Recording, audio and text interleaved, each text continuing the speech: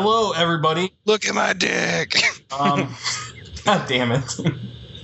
Don't look at Eric's dick. Okay, please don't. Just don't You do might it. as well just restart now. It's bad mojo. So as you know, this is now the Spider Duck podcast here. We're going super Sponsored by topical on Jim's you Game Room. today. We're going to talk about the best sequels in video gaming. And joining me here today to talk about said sequels are, well, as you already know, Eric Lee Lewis. Oh, sorry. Eric Lee Lewis brought to you by Jimmy's Game Room. I'm just going to not respond to that. We have another indie luchador, Travis Belkey. Hello, excited to be here as always. Say it right. It puts the lotion on its skin, or else it gets the hose again. I'd rather not. We have Papa Midnight himself, Jovan Street Lawrence. Ole. Hey, ole. We have the juniorist of beards, Mike Hewitt. Hello, everybody. You heard me. Somebody's got to be cordial here. And I don't even care who this other guy is. He's just some guy. Fuck you. It's Timothy Rhinoceros Smith. Hey, That's for last. thank you. I'm OG, by the way. I mean, did you guys know I came up with Spider Duck? No, tell That's us the fine. story about it. That's Because pretty much it. Trevor said he came up with it, and he was the Yep. one and only, and that everybody else was a fucking. Did you say that, Trevor? I did not, actually. Trevor, did you say that? Also, Eric's desperate to know why they call you Rhinoceros. Oh, my middle name's Ryan, and Trevor thinks it's funny to make a dinosaur pun out of it. Oh, I thought we were going with something else there. But a rhinoceros isn't a dinosaur, so are you sure it's not about your penis? Shit. It's definitely not about his penis. I didn't just realize it's not a dinosaur either. That was a slip of the tongue. What does it taste like? Anyway, Your First genitals. awkward silence of the night. Your First genitals. of many. Brought to you by the indie luchador section of the Spider Dog Network. my That's goose? not just Is that a what you're section. talking about? It's- Are you it's- reading my? No, is that just coincidence? Or you're not reading my draft? What? I'm not looking at your giraffe. I was talking about.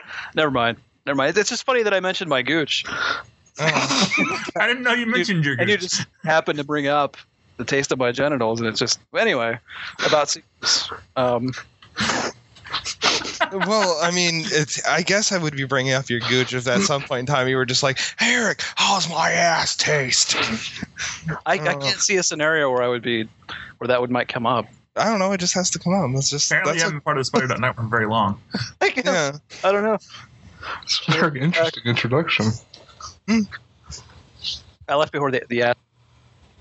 Oh shit, my mic cut out. It's probably for the best.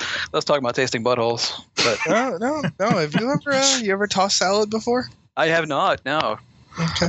Never made We were it. talking about game sequels. Come on. Okay. Sorry, Anyway. we'll talk about the sequel to Tossing Salad. We're talking about the sequel to the Guy game.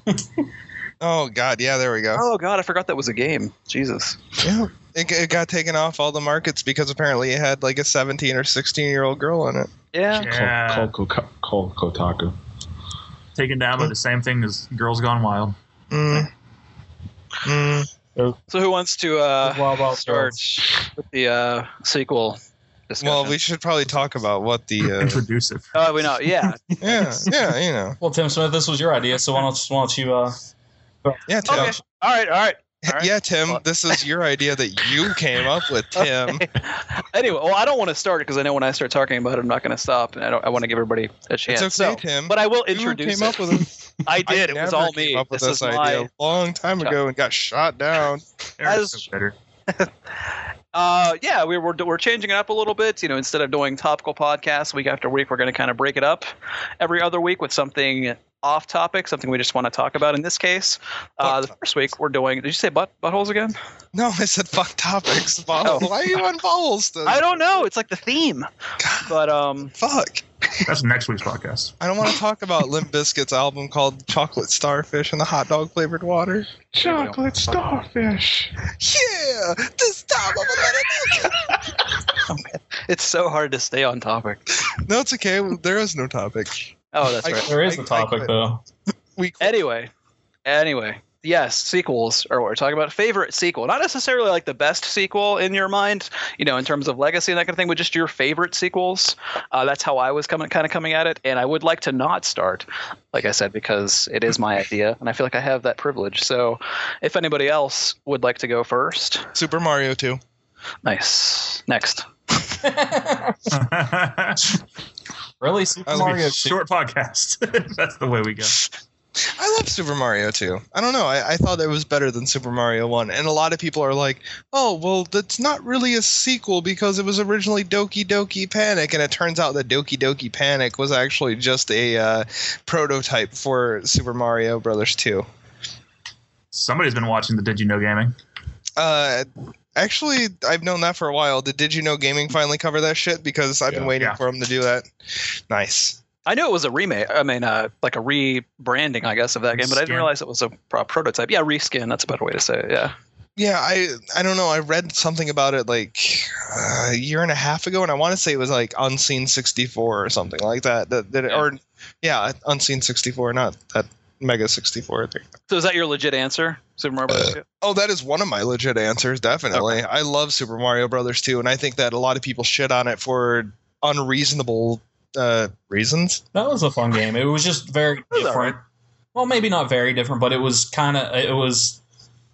maybe very different, actually. Guys, It was so horribly overshadowed Yeah. by Mario 3, I think. Yeah, it's weird to say it doesn't feel like a Mario game since it was the second Mario game, but I think that's a lot of the issue with it. And then everyone. It's kind of like the Zelda 2 of the Mario series. Right. Ugh. Yeah.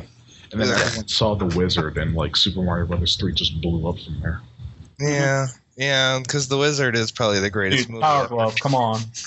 It's so The bad. wizard is so bad. What was that game where you played as the Power Glove or whatever, and you threw a ball? It was called It like just handball or something. Sounds awful. I know there was a 64 game that was about a Handball. glove. Glover. I hope Yeah, it it was was called awesome. Handball. Isaiah Johnson would know about it. Isaiah Johnson. Why does that? Who is that? He's the founder of a fighting game group called Empire Arcadia. Yeah, he calls himself Triforce. Like, he's a huge Nintendo fan. He was the first person in the world to own a Wii, a DS, a 3DS, and a Wii U. And like at the Wii U launch in Times Square, like Reggie, like in person showed up just for him. He picked up his Wii U for the first time. Did he ask him why? I don't know. Did he hug him and kill him? He owns his own Power Glove too. Like, he actually brought it to the Wii U launch, and he shook Reggie's hand with it. Now it has extra power. Yeah. That it has all the Nintendo power in the world. Like, he's I don't know if he's Jamaican or not. He's from the Caribbean somewhere. He's got like that thick Caribbean accent. Yeah, his name's Rihanna, right? I feel like He doesn't have battle scars, Eric. yeah, that's. Nice. I don't know if those are really called I battle was gonna scars. say, is or Chris just- Brown beating you called Battle Scar? I was gonna say I wasn't even gonna put it in those kinds of terms. I was just gonna say I didn't realize that battle scars were called falling in love with Twice. twice. No, fool me once, shame on me. Fool me twice. Never Not gonna mind. fool me a third She'll be time. dead this time. He'll kill her this time, at least, I guess. Only 3 times I'm dead. So Jonathan Blow versus Reggie Fils-Aimé. End of the world happens. That is exactly how it happens, right? Yes. I think That is the sequel to How the World Ended, Part 2. The World Ends With You, Part 2. There you go. The sequel. the sequel. You guys are great about talking about sequels. Yeah, we're by still the way. talking about sequels, so I'm the only We're still person. on your game. That's yeah, the that's problem. why I was. I'm the only person that brought one up because there was like 5 seconds of silence there. There's no silence. He's like, okay, what do you want to talk about? And you just yell. Well, how about we go in turn? So Eric, do you have anything more to say about your particular choice, or does anybody have anything to say about Mario 2? I mean, you could say something else as well. It's not like anybody's cutting anybody off. Oh, I'm going to say multiple things throughout. I don't think it's better than Mario 3 still. I like it better than Mario 3. I really do. I think it's fair enough. Surgeon Simulator 2014. Yeah, I'm also going to go with Surgeon Simulator 2014. It is going to be really good. Probably the best game to come out since Surgeon Simulator 2013. Yeah, it'll have good art. They'll have great art. Indie Static will write an article about it that will be completely unfactual in every single way, and or doing no research and then posting it. Yep. You're welcome. I finally brought it back after a long time. Just because I just, those fuckholes. That is all. Just because of those fuckholes. That's it. That's a. Other than that, like there's some other awesome sequels like Arkham City compared to Arkham Asylum. Like, what's your favorite? I think that's a topic. See, the you had problem to narrow is it down. Like a top 3 even is what I was going for. Or a top 10 actually, but I'm not going to talk about the whole top 10. But yeah, if you had to like narrow it down to 3. If I had to go with 3, I would probably go with. Okay, so as for an interesting one, it would be Super Mario 2. For a very serious one, I would go with Batman Arkham City. And for one that would make a lot of sense, that a lot of people probably aren't thinking of sequels in this way, and it's not particularly a game I like, but Two Worlds 2. It took a really, really, really shitty game and turned it into a game that realized the first one was shitty and kind of had fun with that idea of the first one being Jimmy the one that said he liked the original Two Worlds, but then he ate Two Worlds 2. Jimmy'sGameRoom.whatever.com. Yeah, Jimmy said Jimmy didn't like Two Worlds 2, but he loved the original. Yeah. Oh. Wow. I don't think I've ever heard that before. Wrong. I mean, Galactic Gaming News, see Liverpool.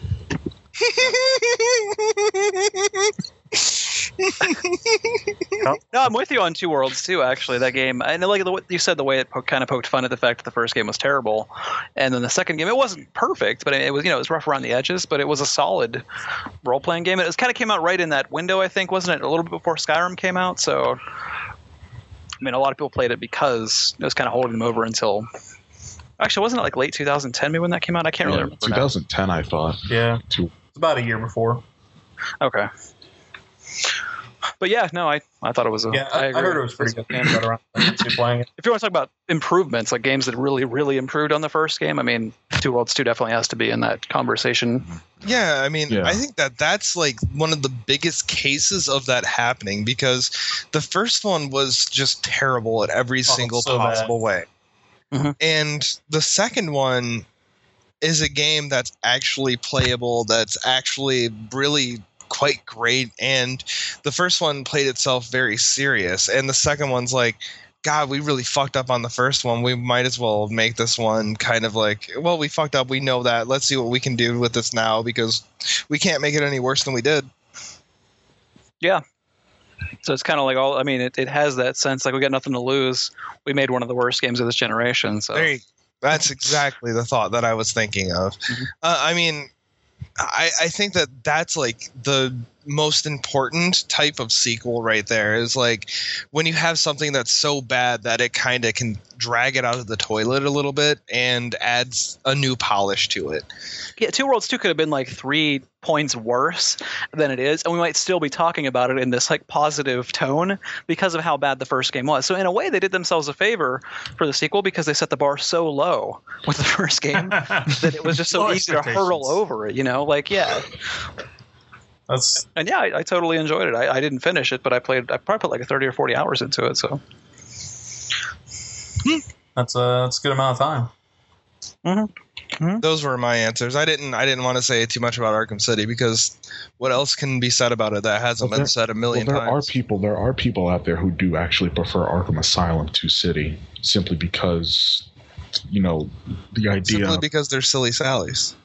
the idea of an open world Batman game is just very foreign to a lot of people who aren't necessarily fans. I can see why people would want a more contained experience with Arkham Asylum than the open world, because I think sometimes the open world to some people turns people off because there's too much to do. Mm-hmm. Hey, Arkham City wasn't that big. No. Yeah, I was gonna say, in a lot of ways, Arkham Asylum feels a little bit bigger in some points. Like, it doesn't feel like a big difference, because Arkham Asylum, the thing is, you're going around inside of places all the time, and Arkham City is like mainly outside exploration, and it doesn't feel that big, really. Yeah, I agree, but I think them just saying it's open world and that sort of thing might just scare people, I guess, in a way, because they think it might be too much. It might be too overwhelming for some people. But I personally do like open world games, but some of them do have like too much shit to do. Yeah. Well, when it comes to Arkham City, I think it just improved on everything Arkham Asylum did, and didn't give. It was still like Arkham Asylum had a bit of an open world, and Arkham City wasn't really open world. It was kind of the same style of open world of like areas that go into smaller interior zones. So I actually like the idea that games can be too open. I don't really agree with that. I feel like games that are like, you might play Skyrim for 120 hours, be like, man, there's just too much shit to do in this game. I can't take it anymore. And I'm like, it's because you played it for fucking 120 hours. You're done. Well, what about, say, L.A. Noire? That's way too open because it didn't really do anything for it. It's like the game has to, the open world has to benefit the game. Yeah, I mean, right. Well, No, it's just not a good game either. There needs to be a balance. Open world. When you have an open world, you need to have a core reason to explore that world. You need an open world needs to be like a playground, basically, a sandbox. And in L.A. Noire, it was pointless for what pretty. It was just there to be a set piece and not really to be. Because I mean, it's like we're Rockstar. We do open worlds. Yeah.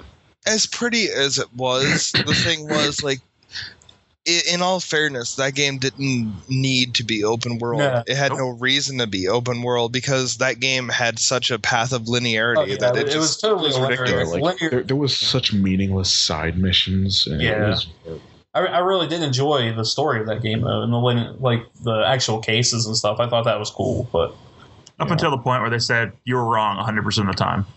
Fuck you. yeah, which basically everything that they teach you in psychology books and everything that's like a proven tell is like, oh yeah, by the way, you're wrong, because we purposely were like, oh, by the way, actors make it so this is actually wrong. Right. I mean, that's what happens though when you take somebody who's already lying and tell them to look like they're lying. Oh, and by the way, this game's not good anyways, but here's this facial capture stuff that makes the only thing good about this game. It's just I don't know. I really enjoyed the game. Like, I know it was just fatally flawed. Yeah, it definitely had its flaws, but I did enjoy it. It's the same thing with Heavy Rain. I mean, Heavy Rain was different. It was drastically different, but there the plot holes in that game. Jovan! Yeah. There were plot holes, but the plot holes weren't there because the game mechanics were bad. Yeah. I mean, L.A. Noire just suffered from poor gameplay because, I mean, it was basically a point-and-click adventure game that required you to look at facial expressions to see if somebody was lying and then connect that to your evidence. So it was just flawed. Yeah. Telltale should make L.A. Noire. Telltale should make L.A. Telltale would probably make a great L.A. Noire, in all honesty. Probably true.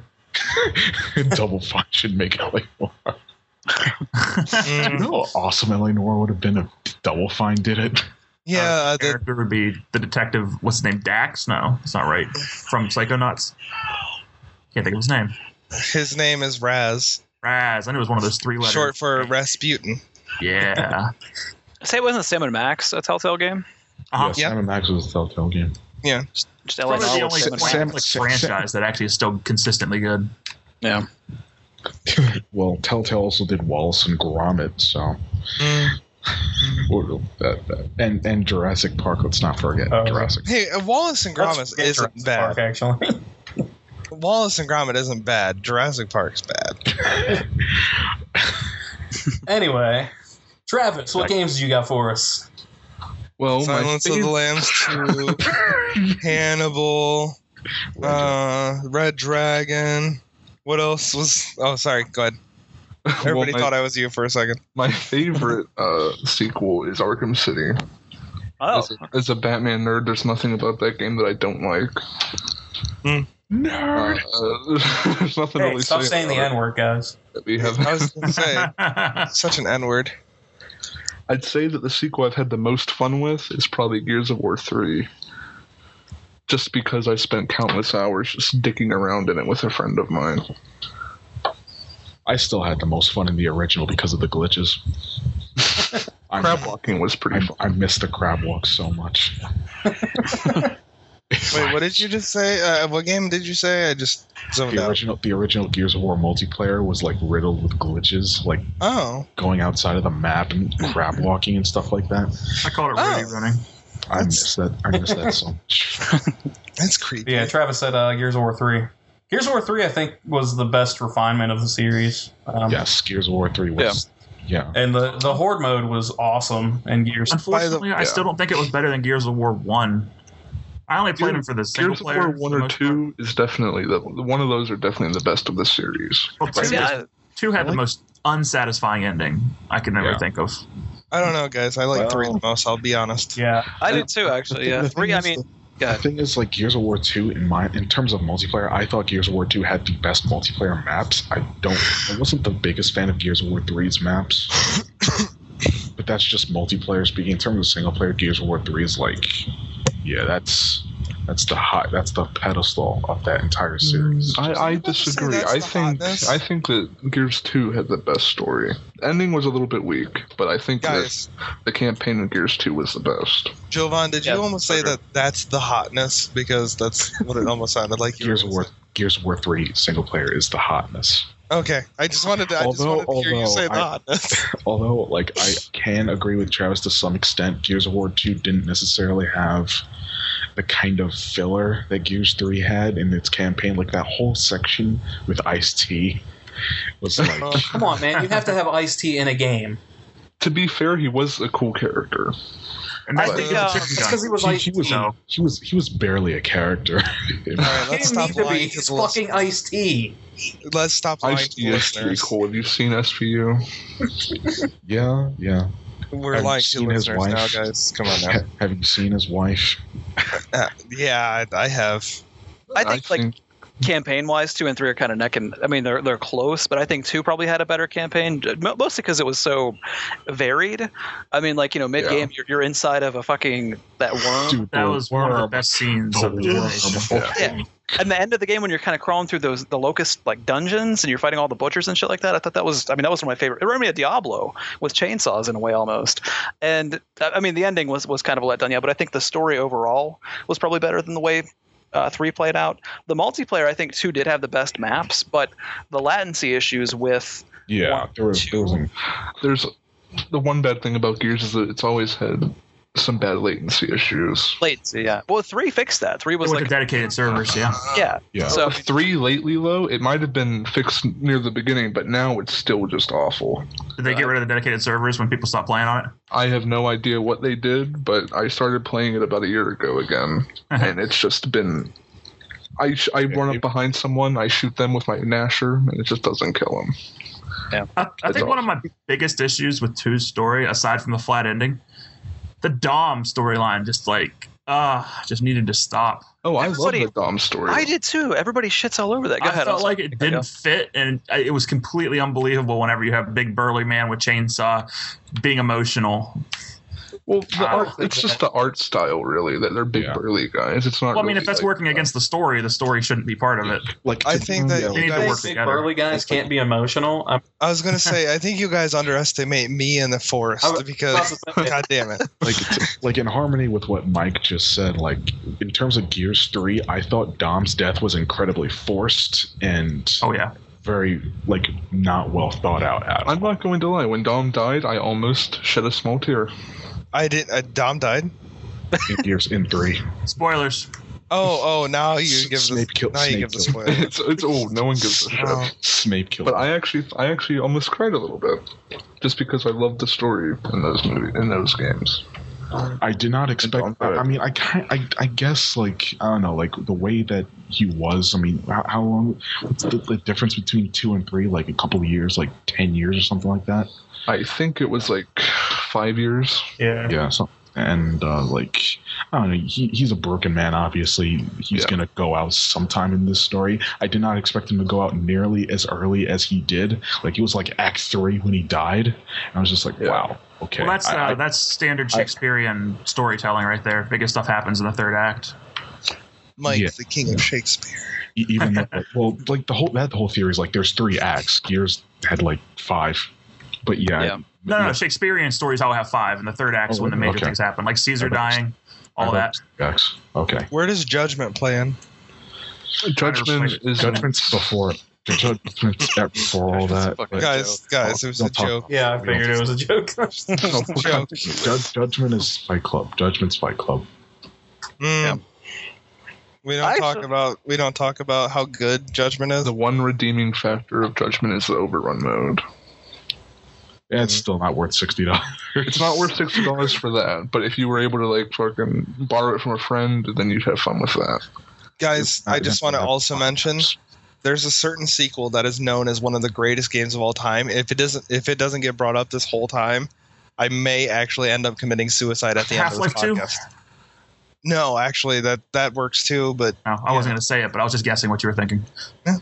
No, that's not it either, though. No. Okay, so maybe somebody has. Were there Fable 3? No. Fable 3, you mean? Wait, so next time we're going to do worst sequels ever? You know what the funny thing about that is that like when I first played Fable 2, I thought it was like really, really bad. I did not like this game at all. And then when Fable 3 came out, I just like wow, Fable 2 was really great all of a sudden. Yeah, like this really opened my eyes. Like Fable 2 was when did awesome. this game become so good? I loved Fable 2 though. Yeah, I loved it from the get-go. I've played it so many times. I don't love it, but I'm content with it. Not really the first one is still the best. They will never outdo the first one. I think they would need to. Yeah, like even with Molyneux there, they couldn't outdo the first one. Now that he's not there anymore, I think that they would need to sacrifice Molyneux to Cthulhu. Well, I've never played the Lost Chapters, so whenever I played 2, I do think 2 is a superior game than 1 without the Lost Chapters involved. But once I get the Anniversary Edition and try the Lost Chapters, I might have to reevaluate that opinion. Well, you are in luck because the Lost Chapters is $3.39 on Steam. Well, I mean, I own it on Steam. That's the thing. I just can't start playing it. I'll wait to the Anniversary. The Journey 2? That doesn't exist. That's another Fight Club game. Oh, it might happen. Wait, what did you say? Fable the Journey 2. Oh my god! What was the Fable game that was like Dungeon Defenders, but like not really? I forget. It was really Heroes Fight or something. Fable Heroes, yeah. Yeah. I really did enjoy Fable Coin Golf on Windows Phone. I like Fable 2. Oh, the pub games are fucking legit as shit. Pub games are awesome. And the fact that they actually meant something for the game, it was a cool pre-order bonus. Yeah. And you could just buy them on the arcade just to play them whenever the fuck you want. Fuck yeah. All right. Any others you want to throw out there, Travis? I might think of something later. Not right now. Okay. Jovan, Street, Lawrence. I have a handful. First things first. My all-time favorite sequel, Devil May Cry 3. Wow, that's not what I was expecting, actually. I was expecting Kingdom Hearts 2. That was my next one. It's not as good as DMC. Honestly, I was expecting Street Fighter 2. That was Street Fighter 2. I think there were like 4 Street Fighter 2s. Third Strike was my next one. But yeah, Devil May Cry 3, my all-time favorite sequel, simply because playing Devil May Cry 2, you play that game, and speaking of worst sequels ever, just look at all the things wrong with that game, and then like I have never seen a studio really just take a look at everything they did wrong, and then just do the exact opposite their next game. Just what Devil May Cry 3 offered in terms of presentation and gameplay and just look and feel and controls, it was just everything that DMC2 wasn't. And that's just like I could pick that game up today. It's aged fairly well for an early PS2 game anyway. So I mean, it's one of the best action remake. games of all time, probably. I would say easily. So I mean, You could just play a really good game like DMC Devil May Cry. no, I actually like. Does nobody like DMC? No. I actually No, really I enjoyed love it. no, It's Jovan great. hates it. no, I liked it for a game, but not as part of the Devil May Cry series. Jeez, I hated No. it for that. no, Because it's not a part of No. the series. It's the new start. no. It's a part of the Stop. series, even if it Stop. is a Stop it. rework. Fucking great. Hey, Like hey, all the Jovan. Go ahead. Hey, Giovanni, you want to know my favorite part? When the wig falls on his head and he's like, not in a million years. I love that game. Yeah, I mean, it got rid of all like the. I mean, there was some of the cheese factor there, but the voice acting was actually well done. It was no, It was fucking I- great. only feel like angsty teenager Dante. Oh, that game was so good. absolutely not. I'm not even saying it to piss anybody off. Like I genuinely enjoyed that game. I thought it I'm was. pissed. I'm with you, Tim. I'm with you, Tim. It was better Don't than worry, before. you're only I'll give pissing it off a that. black guy. That's Okay. all. He'll probably just shoot you. It had like 4 or 5 difficulties, and the last one was like, well, you get hit once. They you all die. have 4 or 5. Well, they all have that. Yes. Yeah. Yeah. So stop it. I thought it was harder than Devil May Cry 3. I did. Like I thought Devil May Cry 3, even on the tougher difficulties, was pretty easy. Where DMC, like on. No. I thought Yeah. DMC's difficulty was kind of artificial, just from the On the fact that you hard- could only I get blue beat- enemies with I- red weapons I- and red enemies with blue no, weapons. no, It kind I of died. ruined the combo system. I died No, I 3 didn't times on think the so. hardest default difficulty, which was what Son of Jovan. Sparta mode or Nephilim Jovan, mode or whatever. No, So Nephilim's like the default. Yeah. Jovan, like I have something to say to Giovanni. what? Guys didn't suck so bad. It would be so much easier to pull off those combos. That's what made it fucking great. It had like this I know. Ikaruga style like fucking mechanic where you had to switch weapons, and I mean sometimes it was for defense too. Like you couldn't walk on fire if you had your angel weapon out. Like Oh, I so loved that, good. having to change it up so often. Yeah, it was fucking great. It's Yeah, I mean, I just- guess there's some difficulty it was to so it. great. Just give me all these weapons and then subtract it by half whenever I have to encounter enemies, thereby making my entire arsenal useless. Well, I mean, because they threw in like the elemental specific enemies, just kind of change it up. Most enemies weren't element specific like that. Towards the end, though, there were way too many of them. It hurt I- the flow of the game. I mean, I liked using the other, like the scythe and the. And those horrifically cliche boss battles that like have these idiotic I love it. Okay, cutscenes. the to- Bill that's O'Reilly Devil May boss Cry, battle dude. might be the best No, Devil May not- Cry boss no, battle ever. Not I the loved originals. The Is that originals really do a not boss? have. They're the so originals do cheesy not and have corny correct- and just tongue in cheek that I think that's the whole point is that it's not supposed to be taken seriously. So, I mean, the fact that they were absurd because you're fighting, a guy inside of a TV screen, like I loved it. I don't know. I thought it worked. Tim, I That could was one tongue of my kiss you favorite right now. bosses. It's like now we have this teenage angsty Dante who thinks he's really cool, but he's not really cool at all. But like people like him because He was like that in cool. Devil May Cry 3.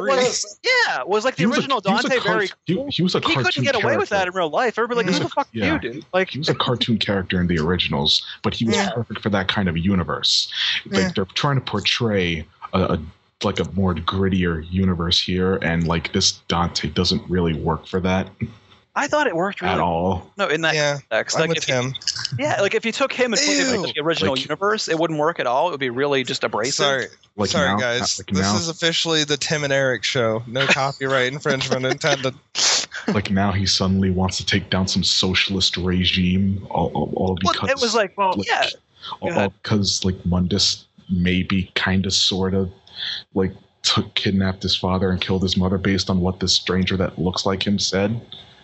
well, it I was hated like the a way they portrayed reboot Virgil, because. Yeah, I mean that was, but just the way they kind of reinvent because the original series with the story was good. I thought it was growing stale too. I think that's the main. Well, it reason. was convoluted, no doubt, but I mean, at It's not least Yes, it was at least it wasn't convoluted. horribly paced.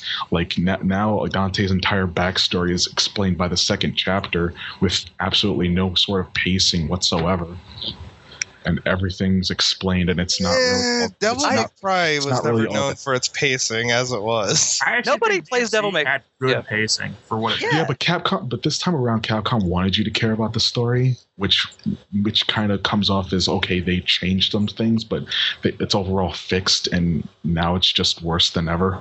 I mean, overall, Devil May Cry is like in the same vein as Ninja Gaiden in that the story is really secondary to the mechanics. So, I mean, just standing solely on the mechanics itself as just an action game like that, I think it's almost peerless, at least in this generation. I mean, what else really compares to it? Bayonetta. Bayonetta. Well, yeah, I mean, there's Bayonetta too. Yeah, but other than Bayonetta, like anything else? Ironically enough, both were made by the same dude. Yeah, but Bayonetta is good. The master of nothing himself, Hideki Kamiya. I think the problem is that DMC is really awesome, and you're wrong. Let's go on. Move on. I agree with that. But no, I did love Devil May Cry 3, so I'm not going to fight anybody on that. No, I did too. But I like DMC more. I do too. And the main problem, the fact that DMC running on 30 frames, whereas like every other Devil May Cry is running on 60 and on the MT Framework engine. And I had no problem with that. I don't know. Ninja 3 didn't want to work with MT Framework, even though Capcom begged them to. I don't think it's a problem because I don't think most people notice it. Fast-paced action combat does not work in 30 frames. I thought sucks. It did. I thought it was fine. I don't know. Like I didn't even notice the frame rate at all. Like I was never like, oh man, this frame rate, fuck it. Like I'm out of here. Like I love it. I mean, go ahead. Let's be fair. Devil May Cry 3 was also a Batman sequel. Like Devil May Cry 4 came out. Devil May Cry 4 came out 5 years ago and still looks better. The fact that what? That's a terrible Devil May Cry game. Say what? I don't know if I agree with that. No, and it wasn't that good either. I didn't think. I don't know, but I definitely think DMC looked better, even stylistically. Like because it was more colorful.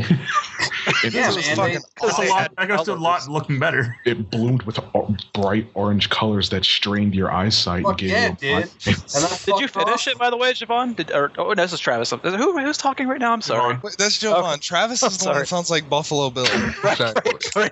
My mistake. Goodness. But like, did you finish DMC? Yeah, all you did. Really? And you just didn't 3 times. Man. Compared to other action games, do you give it props? Because I mean, I think it's a legit good game. Like, it's mediocre at best compared to others, but compared to Devil May Cry I would have liked franchise, it better if it wasn't a Devil May Cry game. Yes, but once again, guys, I must mention, Devil May Cry 3 was a Batman game. It had a clown that looked like Joker, whose name was Arkham. It had a guy with half of a face, basically. I find it very hard to believe that the writers actually wanted us to appreciate this character. He's just written so horribly. But they were always written so horribly. Like in 1, 2, and 3, I thought the story was just embarrassing. I mean, not awful, but like tongue in cheek in a way that it wasn't meant to be taken so seriously. And that's why, like I said, it's a series that stands more on its mechanics. I don't know. The kind of atmosphere that this game was presenting, though, it kind of like it was telling you, okay, before you didn't have to take me seriously, but now I want you to. You know, but you don't have to. Like you can just disregard it. But I don't know. I didn't like that. Like now he's trying to topple a government. He's trying to like overthrow this socialist. It was really just off-putting. It's like he's fighting in a disco club with this really grotesque pregnant chick. And okay, guys, there's so many. Sounds awesome. It's time to tell Jovan what this is really about. Jovan, this is an intervention. No, I'm being serious. Like, there's just like so many things that just stand out now, and it's just like, if Mundus is an immortal demon, why does he need an heir, and why does he? It could have been worse. He could have been a giant statue. Right. My last word on it's going to be just that I think action games stand more on their mechanics than anything else. And if you have a rock solid action game with the worst story in the world like Ninja Gaiden, it can still be a fantastic game. And DMC, I actually enjoyed the story, but even if I'd hated it, it still would be a fantastic game. Metal Gear Rising: Revengeance kind of disproves that. It had a pretty solid story and like well done mechanics as well. I think it's better to say the story is ancillary to the mechanics. Yeah. Like if it's a good action game, it doesn't matter if you don't care what's happening, or if the game is asking you to care more than in the previous installments, as long as it's fun to play, because that's what action games are more about than other genres. And I thought that, like I said, I actually enjoyed the combat more than I did in. I can see that, I mean, but I'm just saying, like, people do want more out of that. I mean, like, I'm a huge fan of Greek mythology. I'm such a nut on that kind of thing, and that's the main thing that brings me into the God of War series. The action, the crunchy mechanics of the executions, that all comes secondary for me. Okay, that's personally, that's I can see how that if you're into that kind of thing, that the action you're more there for the atmosphere and the theme and that kind of thing. But Devil May Cry doesn't really have like a defining. I mean, aside from the character's ridiculous persona, it doesn't really have like a genuine theme or atmosphere that I think anybody could really latch on to. So the fact that they changed it up for another game, as long as the combat was still there, I think that's really all that matters. Which was made for babies, whereas, the originals actually had difficulty to them. Oh my god, like the hardest difficulties on DMC, you still thought they were easy? Yeah. I thought I played Devil May Cry through all the way through on every difficulty. I thought it was easier than DMC. I've never heard anyone say that before. I really did, because the enemies, they seem so it's easy. Did you play the re-release of Devil May Cry 3? Because there was a re-release that actually had to lower the difficulty. And that did make it really easy. Like the original Devil May Cry 3 kicked. I played the original. Ass. Yeah. I mean, the boss fights in the third one were more difficult, but the actual just basic fights that you ran into, I think they were harder in DMC. Yeah, I think that going back and playing the first or the third one and the first one recently, and I don't mean the HD collection, I mean like the actual first released versions of them. Devil May Cry 1 did seem a little bit harder, which is kind of strange. But then again, like I'm really used to hard games now. Huh? Devil May Cry 1, I remember being a lot easier for me, but then again, I was younger and probably better at video games then. My reactions were better. I can see that, I guess. I apologize for going on too long with this. No, it's okay. It's nice to hear somebody know that they're wrong and just want to talk about why they're wrong. If it makes you feel better, Javon, for the most part, I completely agree with you. I'll be in the middle of this then. I abstain. All right. Guys, I'm officially leaving the show early. I want to say goodbye. I have to go. I have way more important things to do all of a sudden. Like drop the mic, chicken. Like spend time with my girlfriend at the moment. Remember, I was going to take a week off, but and smoke and eat chicken. Oh yes, and yes, all that. He really just wants to smoke and eat chicken. He doesn't care about the girlfriend. But yeah, that's totally it. Before I go, I just want to mention Grand Theft Auto 2, the original Grand Theft Auto 2, and Red Dead Redemption. Is that your greatest game of all time? One you were No, those were the two of them that nobody's going to bring up. But anyways, I am out of here for tonight, guys. So you guys have fun, and Jovan, you're still wrong. My girlfriend's making humping motions at me. So goodbye. Bye-bye. Later, dude. You have anything else that you want to talk about, Javon, sequel-wise? Kingdom Hearts 2. A game I haven't played. Tim wasn't here for the E3 meltdown that you had. Oh yeah, I kind of had a heart attack when Kingdom Hearts 3 was announced and Final Fantasy 15 was formally announced. Yeah, I kind of. Is Final Fantasy still important? Well, it wasn't to me for a very long time. Like 13 really just left a sour taste in my mouth, and I really didn't care too much about turn-based RPGs afterwards. But 15 is just like this massive overhaul, and it looks so good, and the combat is really, really awesome now, and it doesn't have like the stereotypical JRPG like elements that it usually has. Have we actually seen gameplay for it yet? Oh yeah, some of that was gameplay mixed in. Square Enix released like a full 4-minute video of like Final Fantasy 15 battle gameplay. I've started calling them Squeenix just because it's easier to say. Squeenix. Yeah, that works. Yeah. Is it the same art style as in like Final Fantasy 13 and 14, where it's like kind of the hyper-realistic anime looking? Yeah, I wish they'd kind of go back to more like Final Fantasy 7. I mean, mainly like actual 7 and fantasy 9. games. Yeah, like kind of cartoonish and stuff. Yeah. I'm tired of the Final Fantasy 9. That would be the Neo Future stuff. Yeah, Lately. I don't know. I like those kinds of themes, but it's more about like the gameplay that I have a problem with in terms of. Well, yeah, there's some story elements that I really don't care for in the newer Final Fantasies. I just don't really care so much about like the way that they tried to like tweak the turn-based battle systems in 12 and 13. I've yet to like play 13-2. I don't plan on buying Lightning Returns next year when it comes out. No. I'm just gonna wait for 15. That was the worst game for them to churn out spin-offs, because I don't think in Japan, I guess it's still a big deal, but I think most people kind of wrote off 13 after they played it. Pretty much. Yeah. I think the last Final Fantasy that I really liked was 10. I agree completely. Yeah. I really enjoyed 10. I really fucking enjoyed 9 though, and that's a good sequel right there. 9 is probably my favorite. Yeah, 9 might be my favorite too. I really love that game. 3 and 8 are my all-time favorites. 3 and 8. 7's my favorite, like in the series proper. Tactics is my favorite Final Fantasy ever made, but I don't know if that really.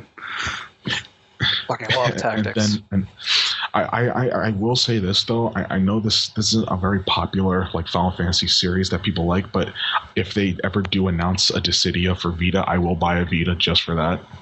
Just because I liked the first Dissidia. I didn't play the sequel, but I did like. It's more of an expansion, really, with it's not really anything worth spending money on. Dissidia was pretty fun though. It was definitely different and interesting. Yeah. I did enjoy it. If they announce a Dissidia for a Vita, I'm buying a Vita. I liked Crisis Core a lot too, actually. Crisis Core wasn't bad at all. It was pretty fun. Like, I mean, it was probably way too grindy, but like, there was a lot of random battles. Yeah, like I did enjoy the experience though. But yeah, Kingdom Hearts 2, and finally, last but not least, Street Fighter Third Strike. Yeah, Street Fighter 3 Third Strike. Arguably my favorite Street Fighter game. Simply because of like the pairing system that they implemented. It was very, very well done, and I just absolutely loved it. And I'm so glad that was the Street Fighter game that got re-released for PSN and XBLA. So, honestly, I thought you were going to say Street Fighter Cross Tekken because. No. Do you like Street Fighter 4? Because I was actually a big fan of that, but I don't know. Oh, absolutely, yeah. Street Fighter 4 is awesome. Yeah, absolutely. Yeah. Okay. Reinvigorated the series for sure. Mm-hmm. Definitely.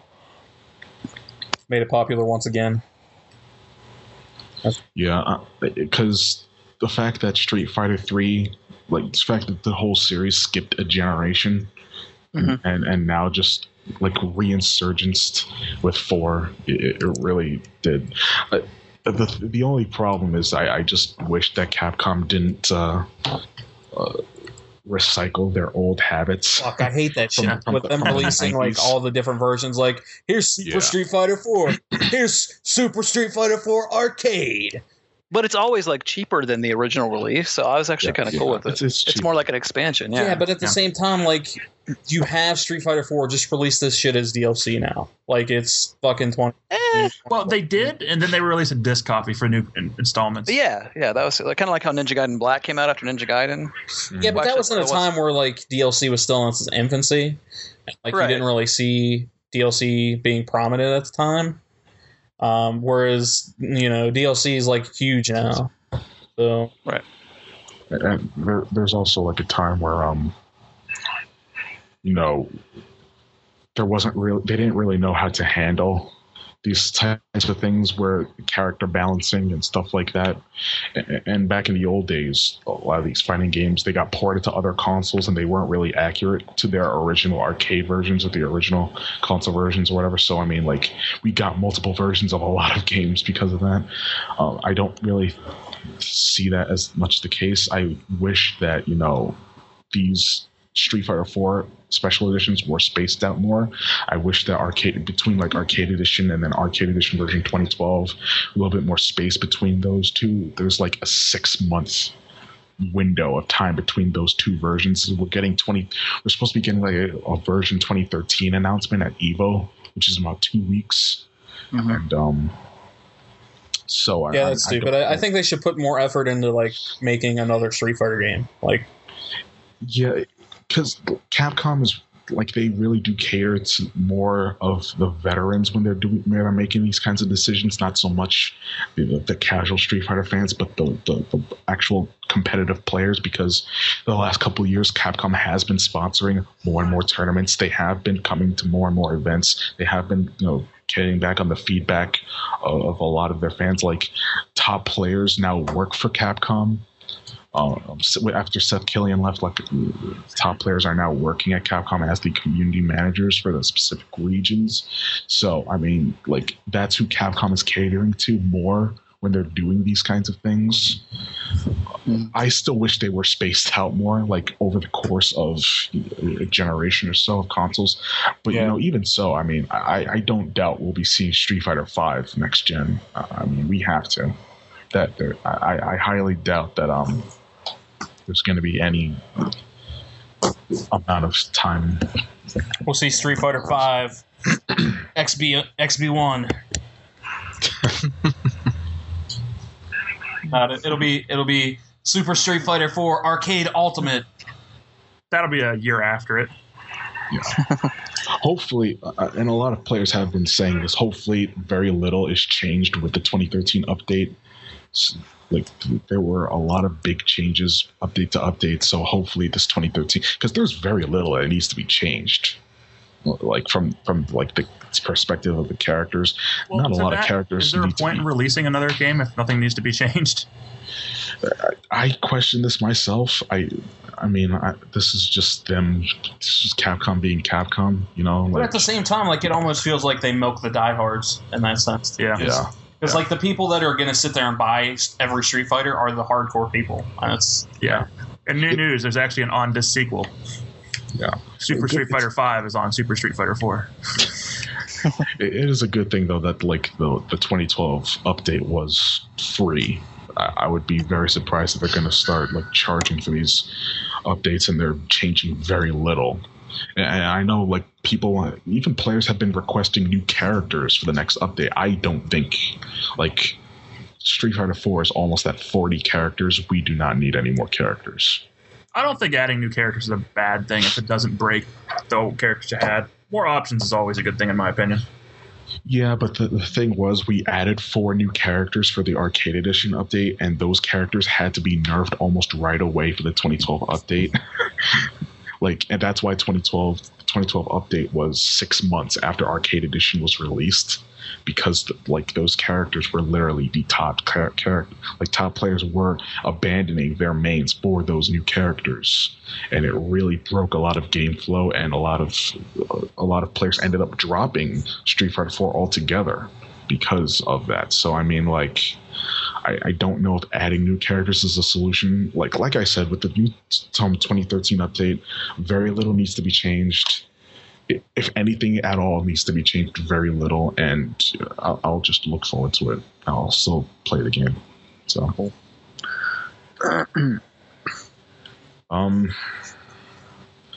Marvel 2? Yeah, Marvel 2. Definitely better than Marvel 3. In every way, shape, and form. And that's all I gotta say about that. All right, Mike. What are your sequels? See, the first thing I thought of, because it's pretty much become my favorite game of all time, is Deus Ex Human Revolutions. But I never played the original to really compare, so I don't know if it's really fair to say it's my favorite sequel, because it might as well be its own standalone game to me. And I know a lot of hardcore Deus Ex fans didn't like it as much because it removed a lot of the serious open world, to the better, in my opinion, because you can't break the game like you could in Deus Ex Deus Ex, the originals. And by that, I mean not level up a specific skill you need to get to a certain area, like the random stuff you could do in that. But it's definitely become my favorite game of all time. But what I want to stick with has to be Halo 2. I think I put more hours into that than I have anything else. Plus, it's single-handedly the impact of Halo 2 is still being felt in consoles today, because it's single-handedly defined the multiplayer generation, which is what we're currently going in now. Yeah, like, everybody had to have good multiplayer to compete. I can see that. I don't think console games would be nearly as popular as they are now without Halo 2 having existed. Like the thing about that is that like people have been circulating to about a Halo 2 anniversary re-release. Yeah. Because apparently, like they asked, like we saw a whole Halo announcement, a new Halo game for next year for Xbox One, and people assumed that it was just Halo 5, but now it could be Halo 2 anniversary or something like that.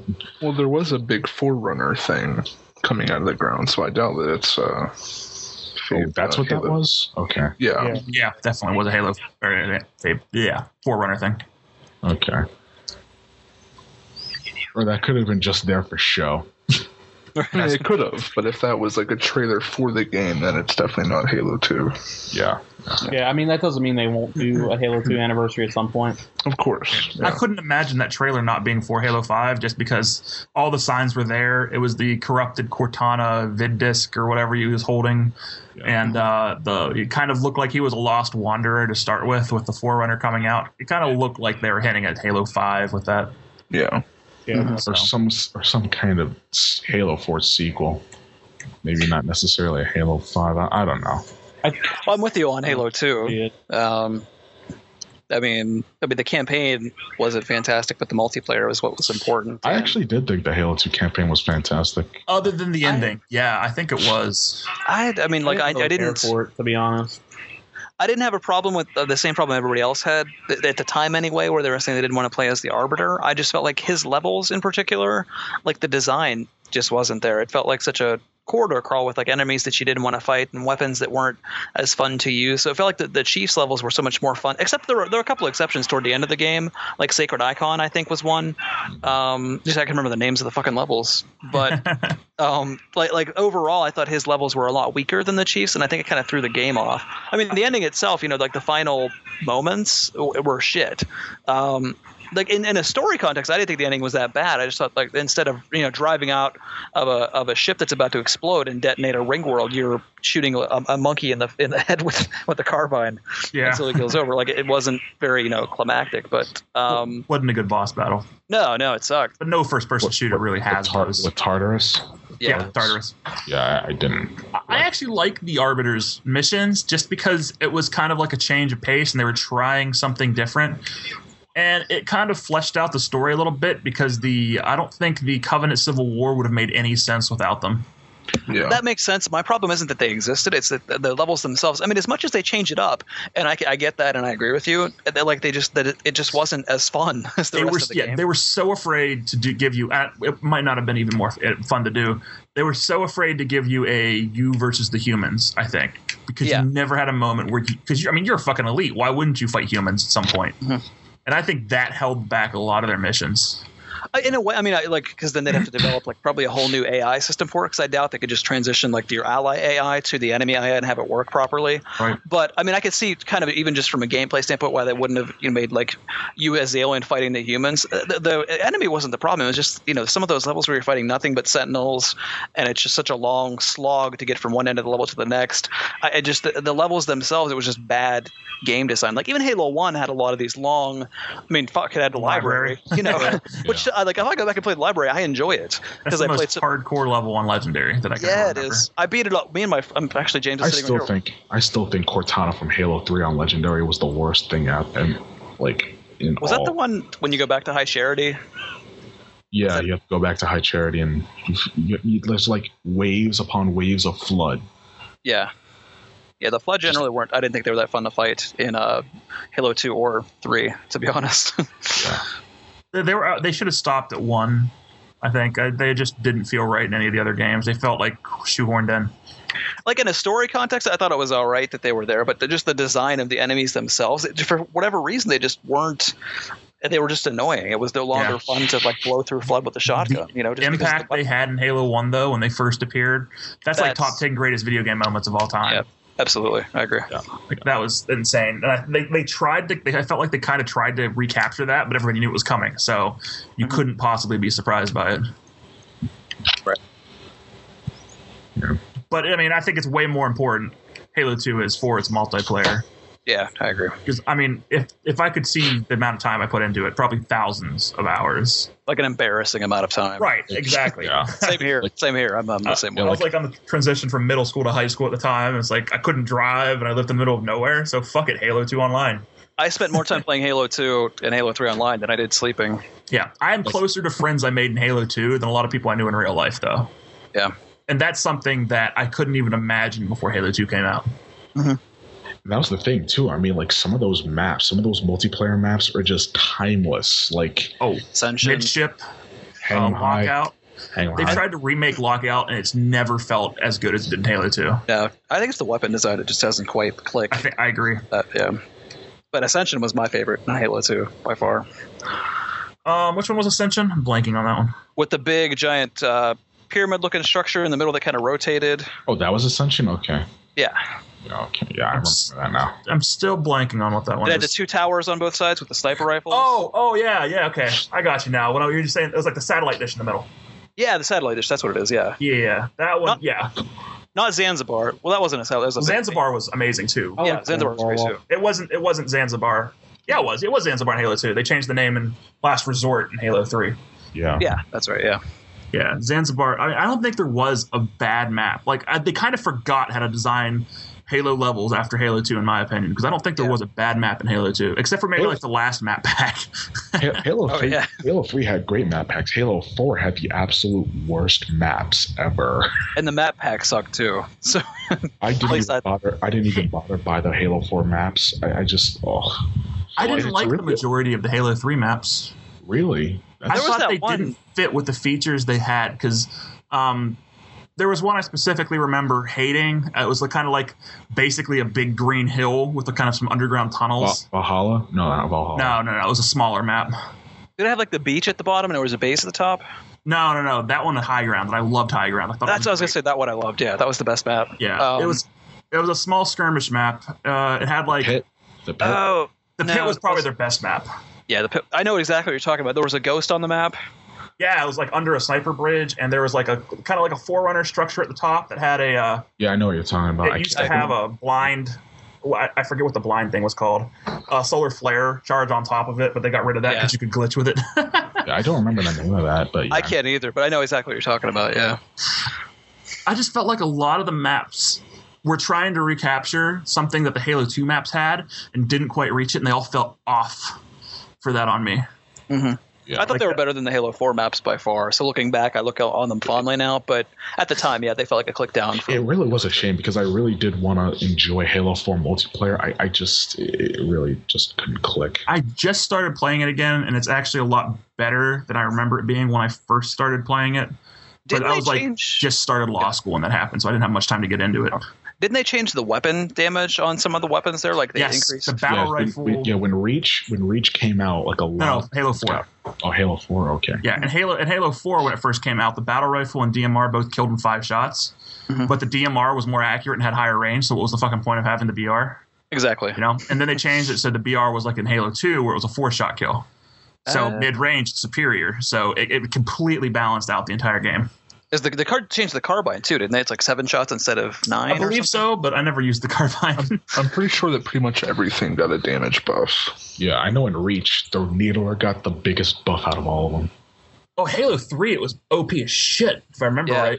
Yeah, the homing on it was insane. And you could dual wield it still, right? Yeah, you could do that. So No, you in 3 you couldn't. No. No, in Okay, 3 that was you like could. Yeah. 2 was the only one you could dual wield it. Yeah.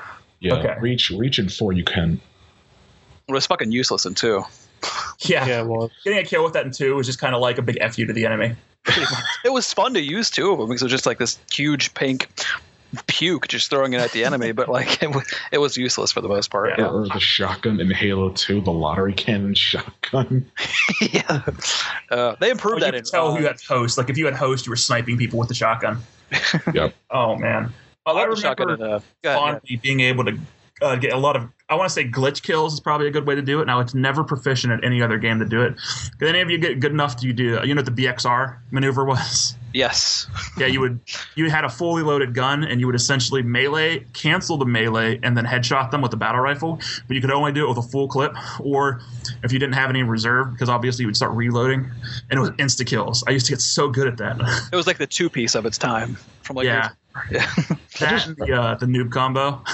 Oh yeah, I loved it. Yep. That became a fucking playlist, wasn't it? Yeah, it did. That was like a staple for that whole game. Yeah, Like if you couldn't do like those two things, you were just stuck. pretty much. It was Wondering kind of why like you couldn't win. in the same way with the pistol in the first game. They kind of, I mean, that it thing was was the so same powerful. idea. That was Yeah. the DMR. It was the pistol was the original DMR.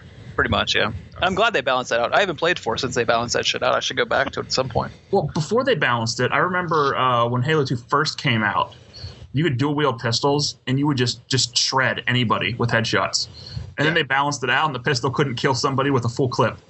Just single. You had the dual wield with something else. They overdid it a little bit. Right. It was still fun to use it just because the pistols looked and sounded cool, like aesthetically, but they were useless pretty much, yeah. You could empty a clip so fast. I remember reading up a couple years ago that apparently the Mongoose was originally supposed to be in Halo 2. Yep. But I guess like something it just couldn't like aesthetically fit with the map design, so they had to scrap it and put it in for Halo 3. There was actually a developer video for them testing out Blood Gulch with a Mongoose that came out like right around the time the game came out. It would look cool as shit, and I was sad it wasn't in there, but then they released it in Halo 3, and I was happy again. But I agree, it wouldn't have made much sense in the game. That wasn't a vehicle-centric game. Vehicles obviously gave you an edge, but like Halo 3 was a vehicle game. Yeah. Halo 2. I specifically remember in Halo 2 on Terminal, which was the one with the awesome moving train, which I don't know why they've never done things like that again. Halo 2 actually had so much more advanced maps than the later ones. Like Zanzibar had destructible environments. And a lot of maps had like you could legitimately change the way they played with like openable objects, like the gate on the base in Zanzibar. Yeah. With the blue screen of death computer. Yeah, the blue screen of death computer. But no, that's something that wasn't appreciated at the time, I don't think, for what it did. But I mean, looking back at it, it was kind of ahead of its time, really. Right, and like the moving train, which got me started on that, which is so cool. Yeah. And I didn't do it, but I specifically remember being able to like 1v1 a tank with a shotgun on that. That's how weak vehicles were in comparison. But I was just playing Halo 4 2 nights ago on a map designed for vehicle play, and I'm still at really low level, and I don't have a fucking plasma pistol. So I was like spawning and dying instantly, and it was so frustrating. So they've really gone all out with vehicles, and it's not a good thing in my opinion. Granted, I was playing big team, so it's kind of part of the list, but nothing's more frustrating than feeling like you can't do something. Yeah, I'm kind of upset King of the Hill's no longer on playlist in that. Like, I absolutely love King of the Hill. Yeah, I did too. I don't know why they got rid of it. Yeah. Halo 2 also did something that probably ruined a lot of multiplayer games, in my opinion, and that was the inclusion of a purely Slayer playlist. Because I feel like really? No, I think it dumbs down gameplay, and I feel like objectives give you focus, and obviously it gives you an objective to do. And Halo, a lot of computer multiplayer games still had objective-based gameplay. Counter-Strike was the most popular at the time, and all that is, defend from the bomb, Right. Yeah. But Halo 2 started off not having a Slayer playlist. So if you wanted to play, you had to play Oddball or King of the Hill or Capture the Flag. Right. But then they introduced this, and all of a sudden you have a playlist where 80% of the people were playing Slayer, and nobody's willing to play objective games. And when they do play objective games, a lot of people just say, like, fuck the objective, I'm just going to kill people. You're right. For ranked playlists, they should just have you're playing ranked, and they can give you the, instead of just voting on the level, you could vote on what game type you want to play and throw Slayer into it, but don't have it as its own playlist where all the community is going to flock to it and nobody's going to play anything else. Because then, everybody will be better at the other. The reason nobody wants to play Oddball or CTF is because they hardly ever play it and they suck at it. So if you just keep throwing it into the rotation, they'll get better at it and appreciate it. Yeah. Unfortunately, I'm also a big opponent to voting on playlists because it just turns into I had Halo 3 match. I think Halo 3 had voting. Halo 3 matches turned into if you didn't vote for BR, everybody quit. Yeah, so that's true. Halo 2 I think had it perfectly. Granted, it had no bad maps, so there was nobody to really complain about, I don't want to play on this. And the Call of Duty started the voting system, and all of a sudden it turns into the same playlist or the same play type on the same map every game. Right. And I hate it so much. Reach did a good job at having a variety of choices to vote for, but it's still Wasn't Reach just a veto system? No, that was 3 that had the veto system. Yeah. Oh, the veto system was. Ugh. Yeah. But yeah, I mean, like, I'm not necessarily opposed to it as long as, you're giving me a good variety of choices so that, like, you can keep it fresh no matter who's voting for what, That's pretty much it. Like, if your map selection is quality like Halo 2, then I'm all for you picking my map. But if you made some shitty maps, I'd like to be able to vote them down. So, I just think voting for it just creates a toxic environment where people get mad because you didn't vote for the same thing they voted for. Well, the developer should utilize it as like a tool. Like if everybody keeps voting down this map, obviously there's something wrong. So pull it out of the rotation and then either put something in its place, develop a new map for it. That way people can, I mean, granted, there's problems with that too, because in the community, which might not be very reliable for the best maps if they're all playing Slayer, is going to downvote a lot of maps that might actually be good otherwise. But I mean, I think there's room there for if they look at that data and see this map nobody wants to play on it, like they could remove it and put something in its place. Mm-hmm. And if they solidify that to where you had a solid selection of maps, then they could, I don't want to say take away voting because that would be, but I mean, then you could get a reliably good map every game. You wouldn't have to worry about it. So, yeah, he said. Personally, I'd be happy with completely taking away voting, but yours is a good medium.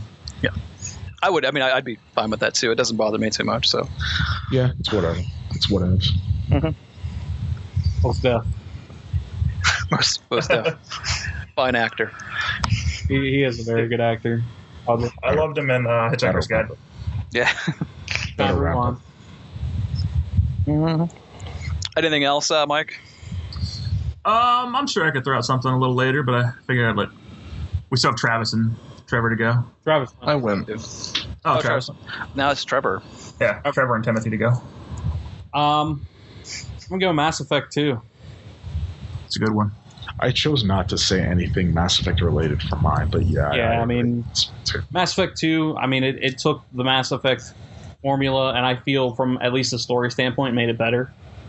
Because I did enjoy the story a lot more. I liked the character interaction because it was totally about the characters. Whereas I feel Mass Effect 1 was more of a broad story.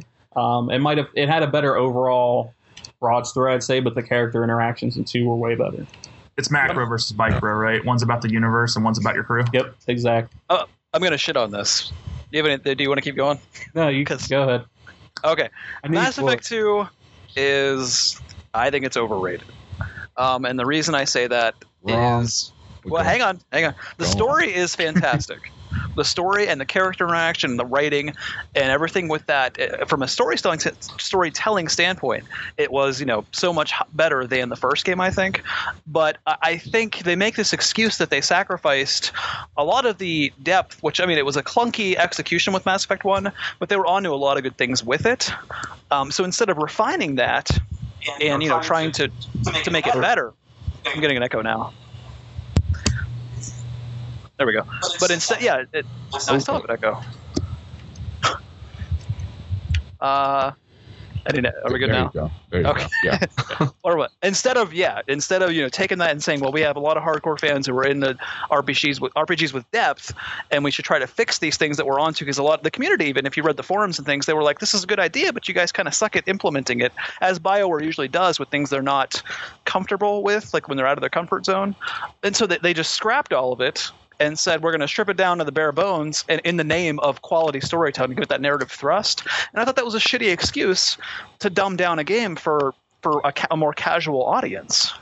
So, I mean, as good as the story is, and the combat's, it's solid. It's basically an action game with a bunch of story segments in between, the shootouts. I mean, it's a solid game, but I felt like they dialed things back so much from with the Mako and with the just the equipment for all the characters and so much else that, for me personally, I'd rather have a good story and good characters than better. Yeah. And I guess more fleshed out maybe, but like I almost thought like Mass Effect 1 was too much, because like the Mako stuff wasn't very fun. Like right, I didn't like, so. But they could have made it better. It wasn't that it was a bad idea. It was that it wasn't good execution. So if they'd done it better in the next game, we could have got behind it. I'm with you that story a lot of times in certain games can be more important than, I mean, not always. In fact, more often than not, I would say it's not the case. But sometimes story, if the story is really good, is front and center, as opposed to the mechanics. But in this case, I thought Mass Effect 1 is a flawed but ambitious game that was onto a lot of good things. And instead of really manning up and saying, let's fix this and make this what it could be, and taking this really ambitious concept they had, they stripped it down to the bare bones, because saying, well, we're not good enough to make this work, so let's just focus on what we're good at. I mean, I can appreciate that from from a certain perspective, but like why risk trying to improve it and doing even worse the next time?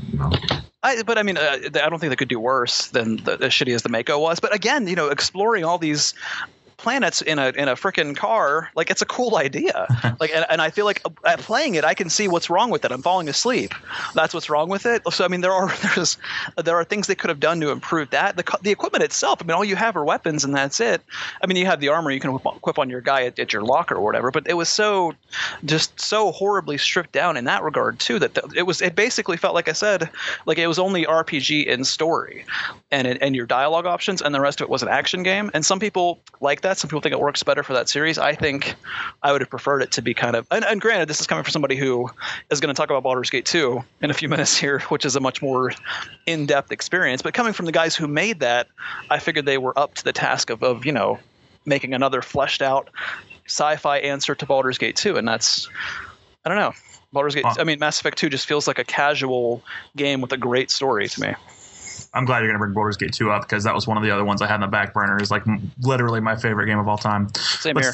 Back on Mass Effect. I think it's the perfect second game in a trilogy, in all honesty. Concentrating on the character from that aspect is just a way to get you invested in the third upcoming title. It allows you to expand the universe through other people's experiences. Yeah, because the third game was a lot better because I cared about the characters. Yeah. Unfortunately, I almost want to knock Mass Effect 2 for nothing it did, but the fact that the reliance on those character issues and the way the game ended basically forced them to trim down the possibilities of Mass Effect 3 to, like, your party only consists of people who are, still alive for sure, because there's a lot of people that, like, if you lost a Mass Effect, they didn't even bother trying to make something for Mass Effect 3. They just had, like, an extra mission if they were still alive. And they replaced it with a random NPC if you didn't. So almost like it was so good at what it did that it ruined a lot of Mass Effect 3, in my opinion. But that's more BioWare being lazy and not willing to work around their own story, I think. Yeah, I almost want to knock it for that. I definitely agree with you to an extent there, yeah. I'm with you guys on the story. I think they were taking what they were good at and just saying, like, let's focus on this and pushing with that. But I just feel like anytime that they are onto something good and they just scrap it all together, like, especially BioWare, it's not, I mean, it's fucking BioWare. I don't know. That just that bothered me, that it felt like they were dumbing it down for a casual audience because they felt like Mass Effect 1 had too much going on. So it wasn't so much that they were removing things that didn't work for them. It was that they wanted to give it more wider appeal. And yes, go ahead. I actually like the streamlined gameplay and the inventory management system. I prefer, because it tried to be too much like a World of Warcraft MMO. When it came to going to every shopkeeper, looking to see if you have something that's like a slightly better pair of pants to put on. And I think that took away from Mass Effect as a whole. I mean, it's just kind of like one of those RPG tropes that we're just kind of used to, and I don't think it was necessary. Mm-hmm. And I like the way they let you slightly change certain aspects of your character through different weapon management, even though I think most of the secondary armors and attachments look like shit, but I actually like that streamlining. I mean, the combat itself, the way they implemented the adept powers, they just felt so good that I don't want to like knock them on that. I could not play the game if I wasn't playing the dude who had the like basically the charge ability. Yeah, where I would just like jump across the room, like headbutt a dude, shotgun him, keep going. It was so satisfying. It made it. I mean, the action scene it was more visceral. the action, but I felt like in the first game there was more strategy involved. A lot of fights you really kind of had to think out what you were doing. Where in 2, I mean, you could kind of, even on the higher difficulties, I mean, you could kind of just bum rush everything, throw biotics here and there, and plow through it. I mean, kind of like, I don't want to compare it to Dragon Age 2. I would never do that, but it kind of in the way from Dragon Age 1 to Dragon Age 2, how 2 is just, you spam your attack button until everything stops moving. That Mass Effect 2, it was still, I mean, at times it had that aspect where you kind of had to put a little bit of thought into it, but for the most part, that strategic element. I think with the first game, they were trying to take the strategy from all their previous titles and try to make it work in a third-person shooter setting, and it obviously it was clunky and not perfect. But the fact that they kind of removed that thought process altogether, we had to really think out a fight and look at it as like a battlefield with positions and that kind of thing. It kind of, I don't know, it took something away from it for me. I still love Mass Effect 2 as much as I'm shitting on it right now. I still think it's a fantastic game with a great story and everything. I just feel like it bothers me that they were on to something that I think was really good with 1, and like I said, kind of dialed it back instead of really kind of thrusting forward to fix it.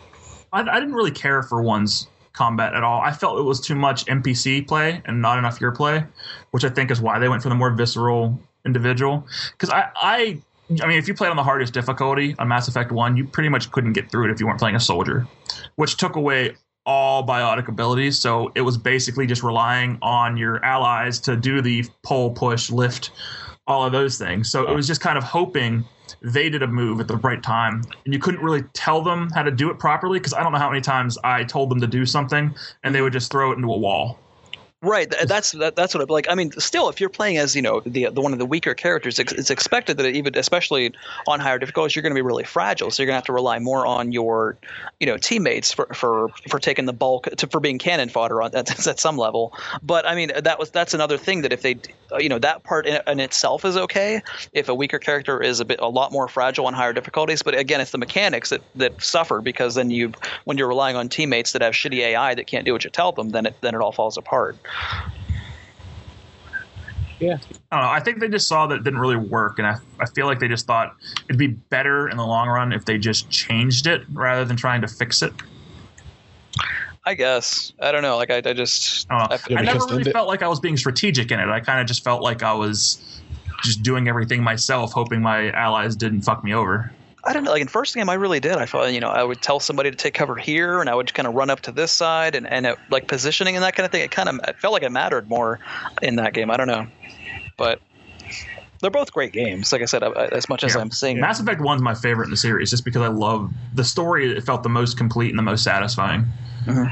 Chasing down a rogue Spectre felt paramount versus, like, I don't know, the Reapers always just kind of felt like a in the distance kind of threat, and I just couldn't feel urgency about them.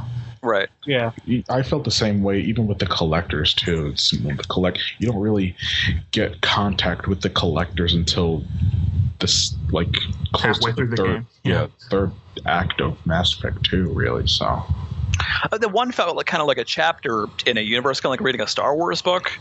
It wasn't like a small conflict, but it was like just a piece of something. Where 2 and 3, suddenly you were like on the world stage, and everything depended on you. And it was just to go from that first one into that, like to just thrust it into like that. I think it felt, I don't know. I was so more into trying to fight off Sarek. Is that his name? Saren. Yeah. Saren. He was such a good bad guy.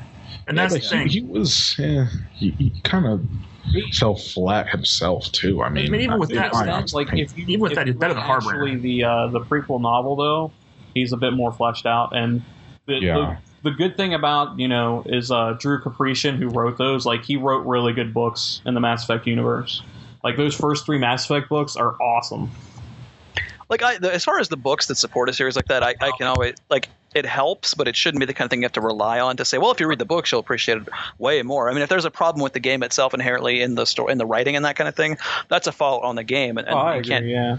Yeah, but I mean, I agree with you that especially in this case with such a well-developed universe with all these characters, that reading the books for these games really does help. Yeah, that's why I always for a while we've been hearing about a Mass Effect live-action film, which I think is a very horrible idea. If you want to do anything live-action with Mass Effect, make a TV series. That would be awesome. I don't know. I think a movie could be fine. It'd be Blade Runner-esque. The thing about a movie is there's just not enough time to tell, like, story you need to tell for that universe.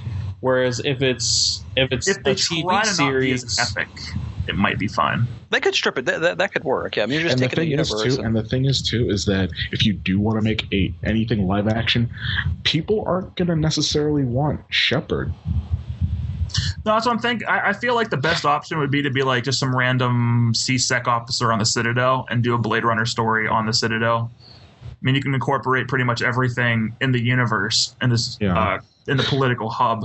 Yeah, because Mass Effect is essentially a more adult Star Trek, really. It is. It really is. Yeah. Space opera.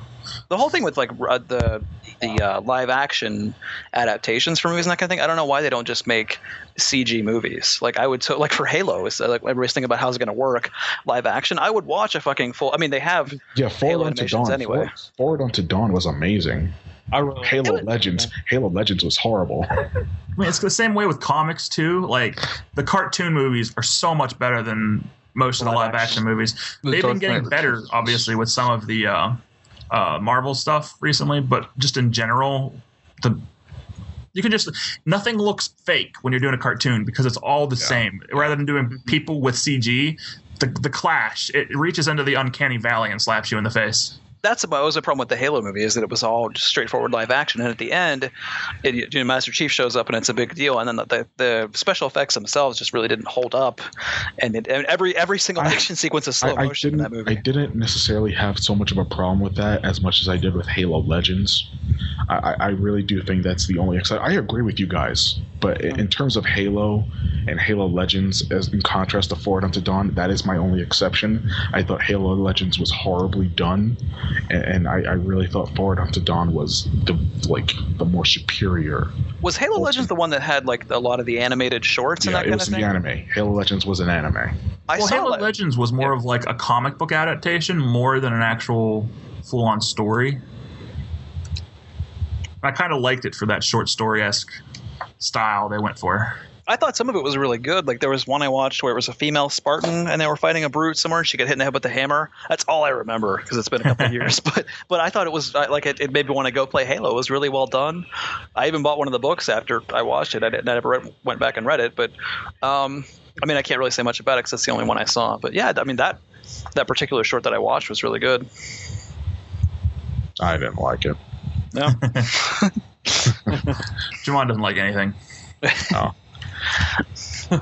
Okay, so that was my first one. My next one, actually, for a single player experience, it was a superior single player experience in the same year that Halo 2 came out, and I'm talking about Half-Life 2. Oh yeah, yeah. I mean that's easily on anybody's list. Yeah. Mm-hmm. Half-Life. Just to put Valve on there, right? Portal, Half-Life, all of that. To say it was a superior single player experience to anything is like what? That's like, well, shit, dude. I mean, it's fucking Half-Life. Like, yeah, duh. But I mean, yeah. Go ahead. No, go ahead. I don't even know what the hell I was going to say. Go ahead. But I mean, I liked it a lot more than I liked Half-Life 1 because I definitely enjoyed it a lot more than the first Half-Life. Half-Life 1 lacked focus. Yeah, I agree with that. All over the place. Yeah, I can definitely see that. But Half-Life 2 is an amazing game. Like I just started playing it again the other day. Like it still holds up. Graphically too, which is a surprise. Yeah. Yeah, it really. Well, that's because most people are playing it on PC. That's why. Well, even then, it's 2004. 2004, yeah. That's a 9-year-old game. Yeah, it's almost a decade old, and it still kind of holds up. You can't think of any other, even computer games. I'm sure Valve haven't been modded. That too. I'm sure Valve updates that too. So I don't know. It'd take a lot to update the graphical quality of a 9-year-old game. The Source engine is very versatile. Yeah, it's very, very. You can do anything with that engine. So I have no doubt that Valve has tweaked it. It's for so many times, for so many years, to make it stand up so it can actually be playable to people who haven't played it before. Because you still have, because Half-Life 2 isn't just, got like how many episodes? 3 2 episodes. Two. Yeah. So. But yeah, A fun fact, I actually just realized this a couple of days ago. Like, Merle Dandridge, she did the motion capture and voice for Marlene in The Last of Us. She's actually the voice of Alex Vance. Oh shit! I didn't realize that. Huh. That is a fun fact. Best female in video games. probably. Oh shit! That just actually reminded me of another good sequel, Uncharted 2. Oh yes, Yeah. it's very And rare that- the second game in a series is the best. Yeah, But that one. yeah, definitely. Uncharted 2 is the best Uncharted game for sure. And not Uncharted 3. Uncharted 3 is good if you don't compare it to 2. Yeah. It's good on its own merits, but compared to 2, it's just in its shadow.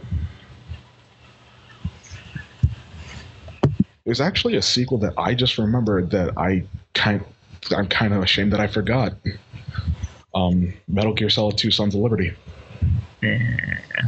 That's one of those games that, like, when it first hit, Yeah. it got a really tepid reception, I think, from a lot of people, and then over time, like, it's this huge, Yeah. like, postmodern game, like, satire almost. Yeah, but you really like analyzed it and really picked it apart. You really you really got what Kojima was trying to convey.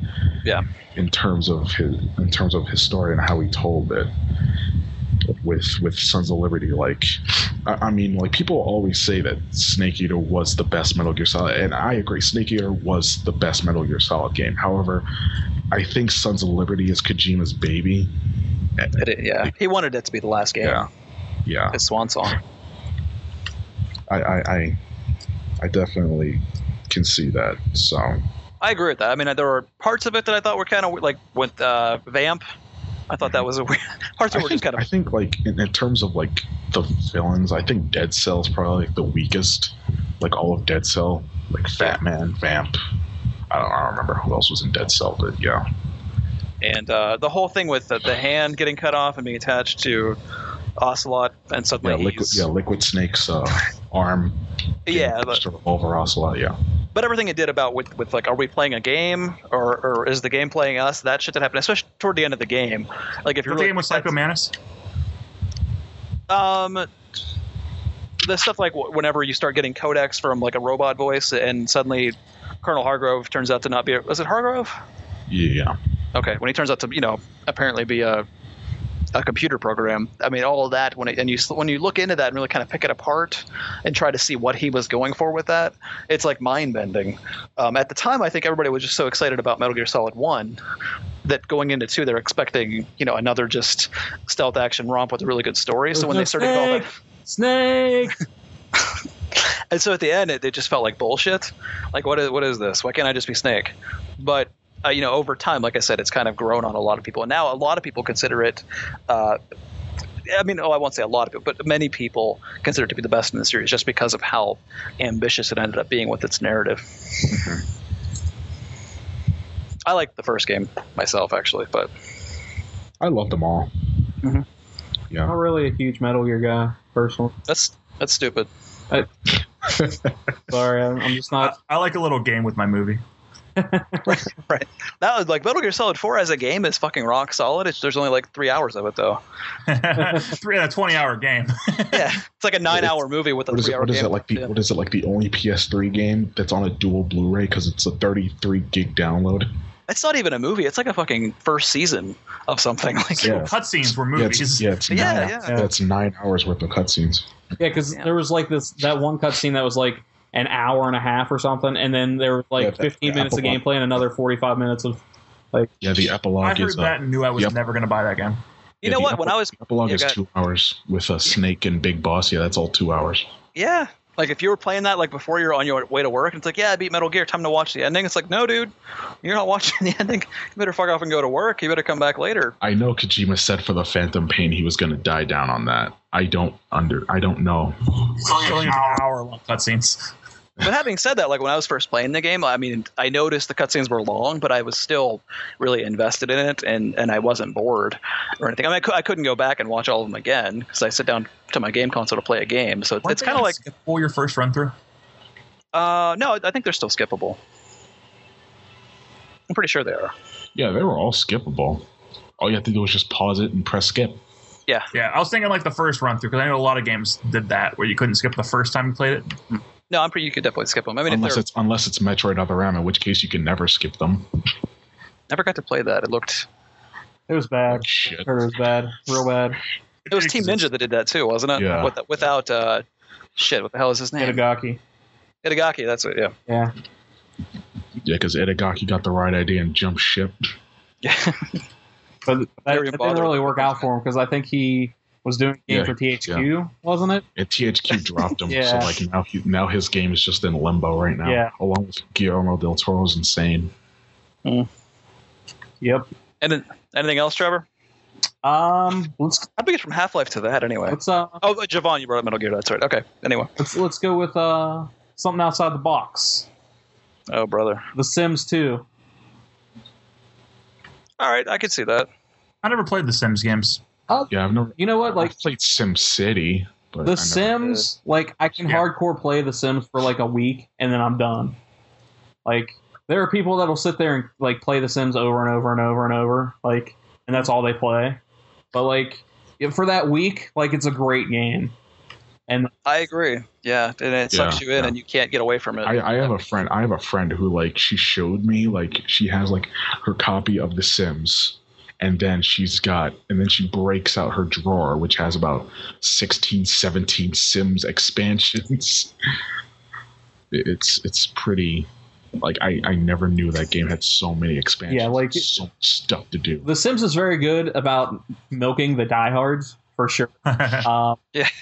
Sims Pets. Yeah, but at the same time, like Sims 2 was a great game. It improved upon like everything of the original. Lets you go into like neighborhoods and stuff like that, and I think they did a good job with it. But it's one that not a lot of people would probably think of. Mhm. So Yeah, I can get behind that. I mean, there's not much. it's not much you More can of really it. say about The Sims because it's The Sims. We could just nod in agreement. It's like yeah, Yep. go Sims. Woo. But yeah, I mean, Eric talked about Red Dead Redemption, which Mhm. was far superior to Red Dead Revolver in every way. But they were. Could you call that a sequel? I Yeah. always call that more of a spiritual successor. They take place in the same universe, and I guess that's, for most people, that's pretty much all the criteria you need to consider something a sequel. Okay.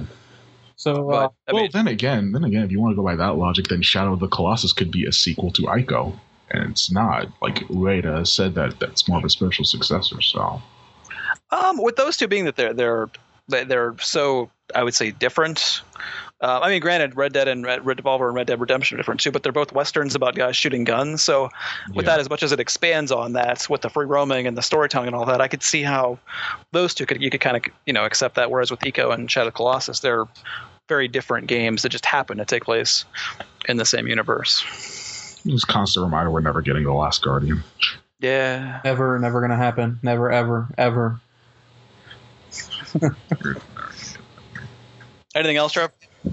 I'm thinking, the sequel to Resident Evil 4, Shadows Raccoon City? Shadows of the Damned was a great sequel to Resident Evil 4. You mean Code Veronica? No, I'm talking about Shadows of the Damned. It was a great sequel to Resident Evil 4. So it was the same creator, and they play very similar. Well, he was more of the producer, Suda51. Yeah, I know. I'm just fucking around. Burnout Revenge. All right, I can Fuck get yeah, that. dude. I like 3 better. Actually, Yeah, I like but- 3's my all-time favorite. I don't know. Revenge had a lot of things going for it that were ahead of its time with like the video recording stuff and Yeah. and that sort of thing. Paradise is a close second for me because I'm in the minority when I say Burnout Paradise was awesome.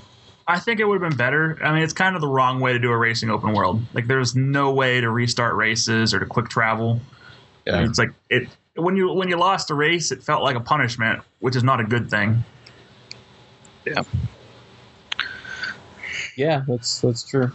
I don't really have anything. Fuck yes, I do.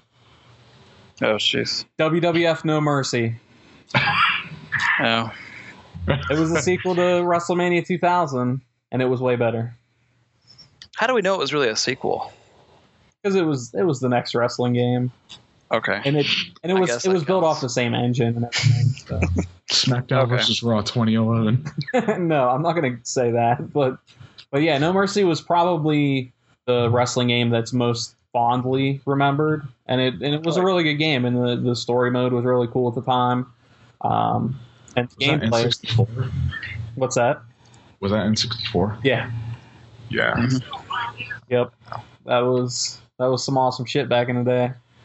I liked Warzone. I don't know. God damn it, Warzone was fucking terrible. I actually liked it a was lot. bad. Oh, sorry. WCW versus NWO Thunder. That was terrible too. That was real fucking bad. I have no authority here. I don't even. All right, guys, we're turning this into the me and Jovan talk about wrestling games. Okay, Timothy, what's your favorite sequel? Right. Are you done, Trevor? Yeah, I'm done. All right, good. I mean, Baldur's Gate 2 we mentioned. I should probably just throw out a couple more before I get into that. Guitar Hero 2 actually made it onto my list. Oh, yeah. It's a dead genre now, obviously, but I think that was the game that much more so than the first, incorporating a second guitar for co-op play, made a huge difference. It became like such a huge part of pop culture with the second game. I mean, radio stations were playing like the Guitar Hero Hour, VH1 and MTV had like the Guitar Hero video blocks, and just everybody was music. Yeah, I know. But I fucking thoroughly enjoyed it myself. I was really good at it. So, that was one that kind of just popped into my head that I thought, that was actually a pretty badass game. In that same vein, DDR2. That's the only DDR I ever played, and I loved it. DDR never got into. It was too much work. I don't like to move my fingers.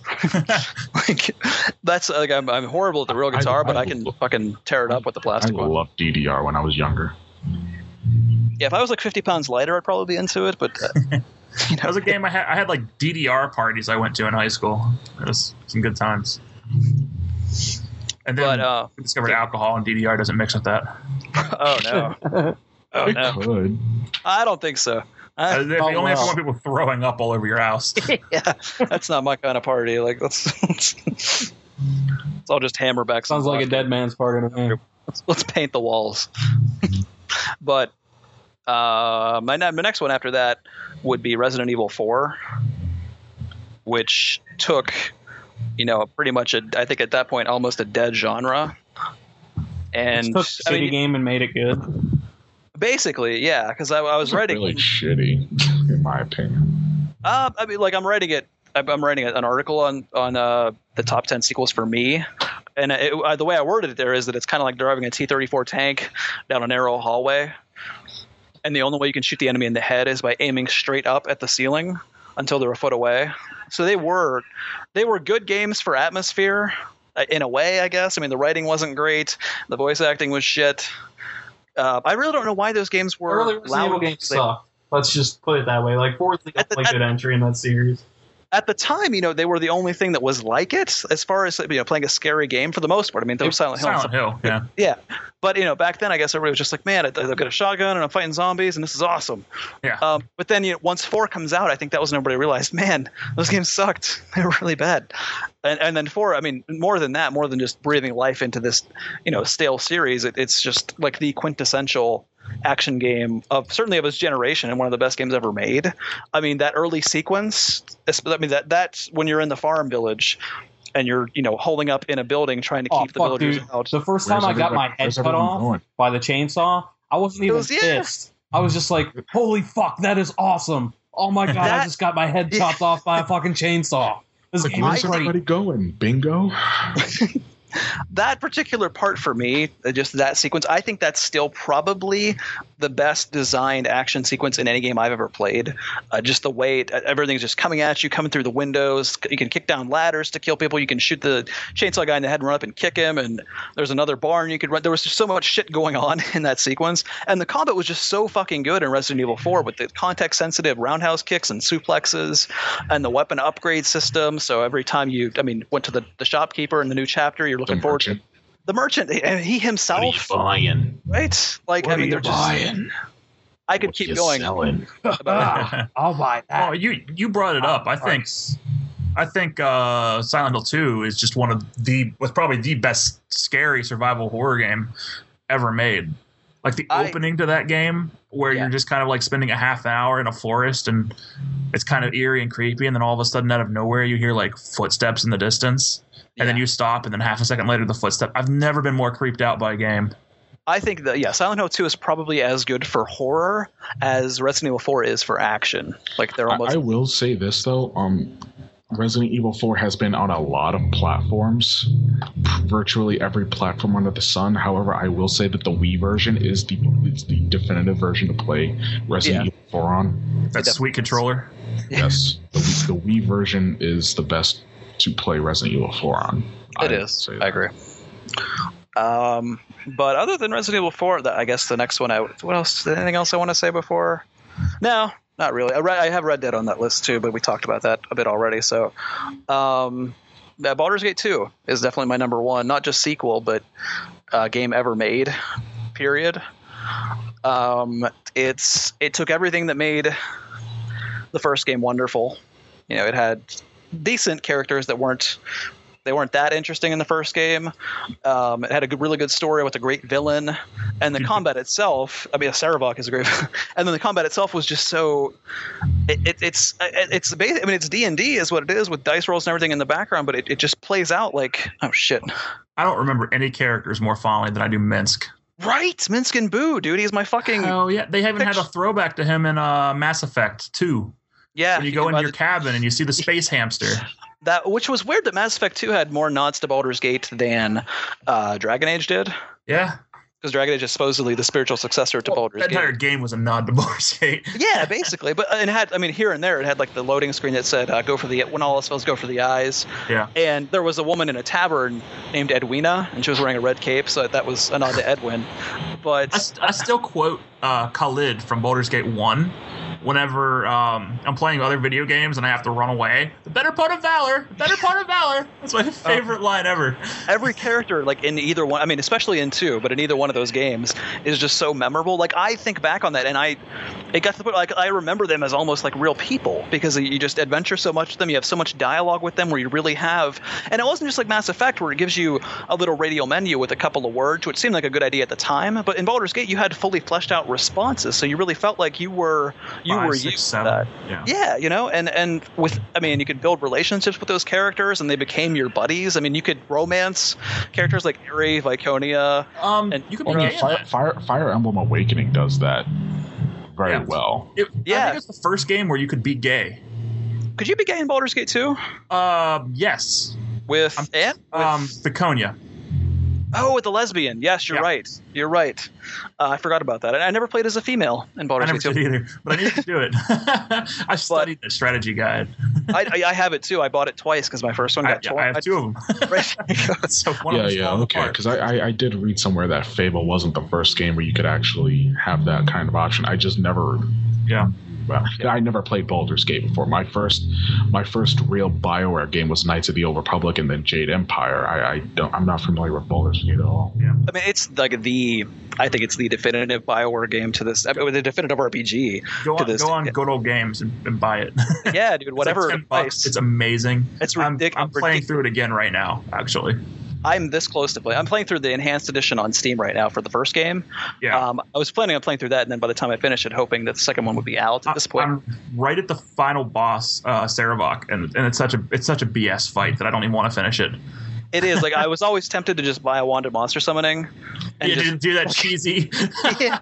You just load like waves of gnolls you do to send in and just pick them off with bows. But I want to do it the manly way when I finally get to it. But with 2, I mean, and then on top of the great characters like Minsk, Corrigan, Mon, all these characters that I feel like I know as people. It felt so whiny, but she was supposed to. There wasn't anything wrong with that. Right, and then in 2, like, did you ever listen to her dialogue with Corrigan, where they just fucking rip into each other, and then at the end of it, they're like, "You're all right. I like you." Like, she was the only character that he liked. Both of them in the character. Oh my god! At the same time. Corrigan was the catalyst for like. I got into a problem in that game. Is every time I played through it again, I fell in love with the character so much I always wanted the same team. Over and over again. I always had to have like Minsk, Jaheira, Edwin. Shit. Who the hell is the Tiefling? Air Delise. Air Delise, yes. I always had to have like those guys, and I always killed him because whenever I would get he and Eri, in a party he'd read her poetry, and I got pissed about it. And then he challenges you to a duel, like when they up. Whenever you were in a romance with, if you weren't in a romance with Eris, he would go in a romance with her. Yeah, and I wasn't having that. So I I splattered him with my claymore. It was awesome. I actually had one of my favorite moments. It felt so satisfying. I don't know. Do you remember? It's in the Bridge District, and you have to give a rogue stone to a locked door to unlock it. And you go into a party. It's like 6 mages and a beholder and a lich, and like a little tiny room. It is probably the single hardest fight in the entire game. Do you know which room I'm talking about? Is that Is that right before a lich fight, or is that where you get a part of Kangax? No, but it's where you get the most powerful mage staff in the game. The one where you could like click on to turn yourself invisible. Staff of the Magi. Yeah, that thing's so OP. But I got in there and all my characters had like no health. I got down to like the beholder left, and those things are fucking assholes. Yeah, and I was machine gun. I was gonna love a story with Ares at the time, and I'm just like in a corner, just like hiding, like I don't know how to fight this. And all of a sudden, she interacts with me and goes into the love scene dialogue, which lets me rest and regain all of my health and all of my spells. Oh shit! Really? Yeah. Wow. Well, you could set that up so resting gives you full. Yeah, I knew that. But was it like in the middle of that same room where you were fighting that I wasn't in the fight at the time. I had retreated back to the entryway. Oh, okay. So they were in the darkness, and I wasn't. I couldn't rest because they were still too close. But when she talked to me, she was like, "Hey, you want to fuck?" I'm like, "Yes." He's paraphrasing. But yeah, I'm paraphrasing. That's us fuck. Hey, you want to go at it? But I'm like 3 inches away from like 6 dead bodies and a giant beholder, and there's no possible way of me beating this, and I get to sex to win. It was one of the best things that ever happened to me. And on top of the characters, you have the villain, fucking John Arenicus. The best voiced character ever. Yes. Like, I can't imagine him without a voice now. No, like he defined. I'm not gonna say defined that game, but damn, he certainly defined the fucking story. Like he was the main character of the story in a roundabout way. And every dialogue you have with him is just so well written, so well voiced. It's just like the more I talk about the game, I just want to go play it right now. Actually, the opening, like right when you leave the first dungeon, he gives like a speech to the cowled wizards. I cannot remember what it's called, but it gives me tingles every time I hear it, like right before he kills everybody. You will suffer, you will all suffer. Oh, he says, you dare to attack me here, do you even know who you face? Yeah. And then it's, you will suffer, you will all suffer, and everyone just starts exploding. Oh my god, it's so amazing. And you just know it's like, oh my god, that guy's a fucking badass. Yeah. And then he takes Imo in with him, and then that's when the game really fucking, oh my god, I have to play it. Like, like I haven't played it. Let's run through a co-op, me and you. You're fucking right, dude. I was thinking about doing a solo run or maybe like 2 characters at some point. Oh, but it's hard to do that in that game because the characters are so great. Yeah, like we don't have to do a solo run. Well, we could talk about this after the podcast. True, yeah. We're having so many nerdgasms right now. I don't know. Do I have anything else to say about Baldur's Gate 2? Is there anything else? What didn't I say? The fucking dragon battles, I mean, you fight dragons. Better than Skyrim's dragon battle? Yes. Oh, way better. Infinite. I looked up Arenicus codes. I love this one. I cannot be caged. I cannot be controlled. Understand this as you die, ever pathetic, ever fools. Right? He was just so fucking hardcore. Yeah. But the dragon battles actually have context in that game. Like there's a guy who was, if you played the first game, you were Gorian's ward, who was a harper, which if you know anything about the Forgotten Realms universe, they're kind of like the mystical police force, I guess you say. Yeah. They kind of try to keep a good and evil in check. Mm-hmm. But there's a dragon who is like a lord of a territory or something like that, who's like trying to get revenge on you for something Gorian did like before the games even started. Mm-hmm. And like it just sets off one of the best series of dungeon crawling in the entire game. You get if you end up killing him, you actually get some of the best gear if you're a paladin, and it enables. We didn't even talk about the class specific strongholds.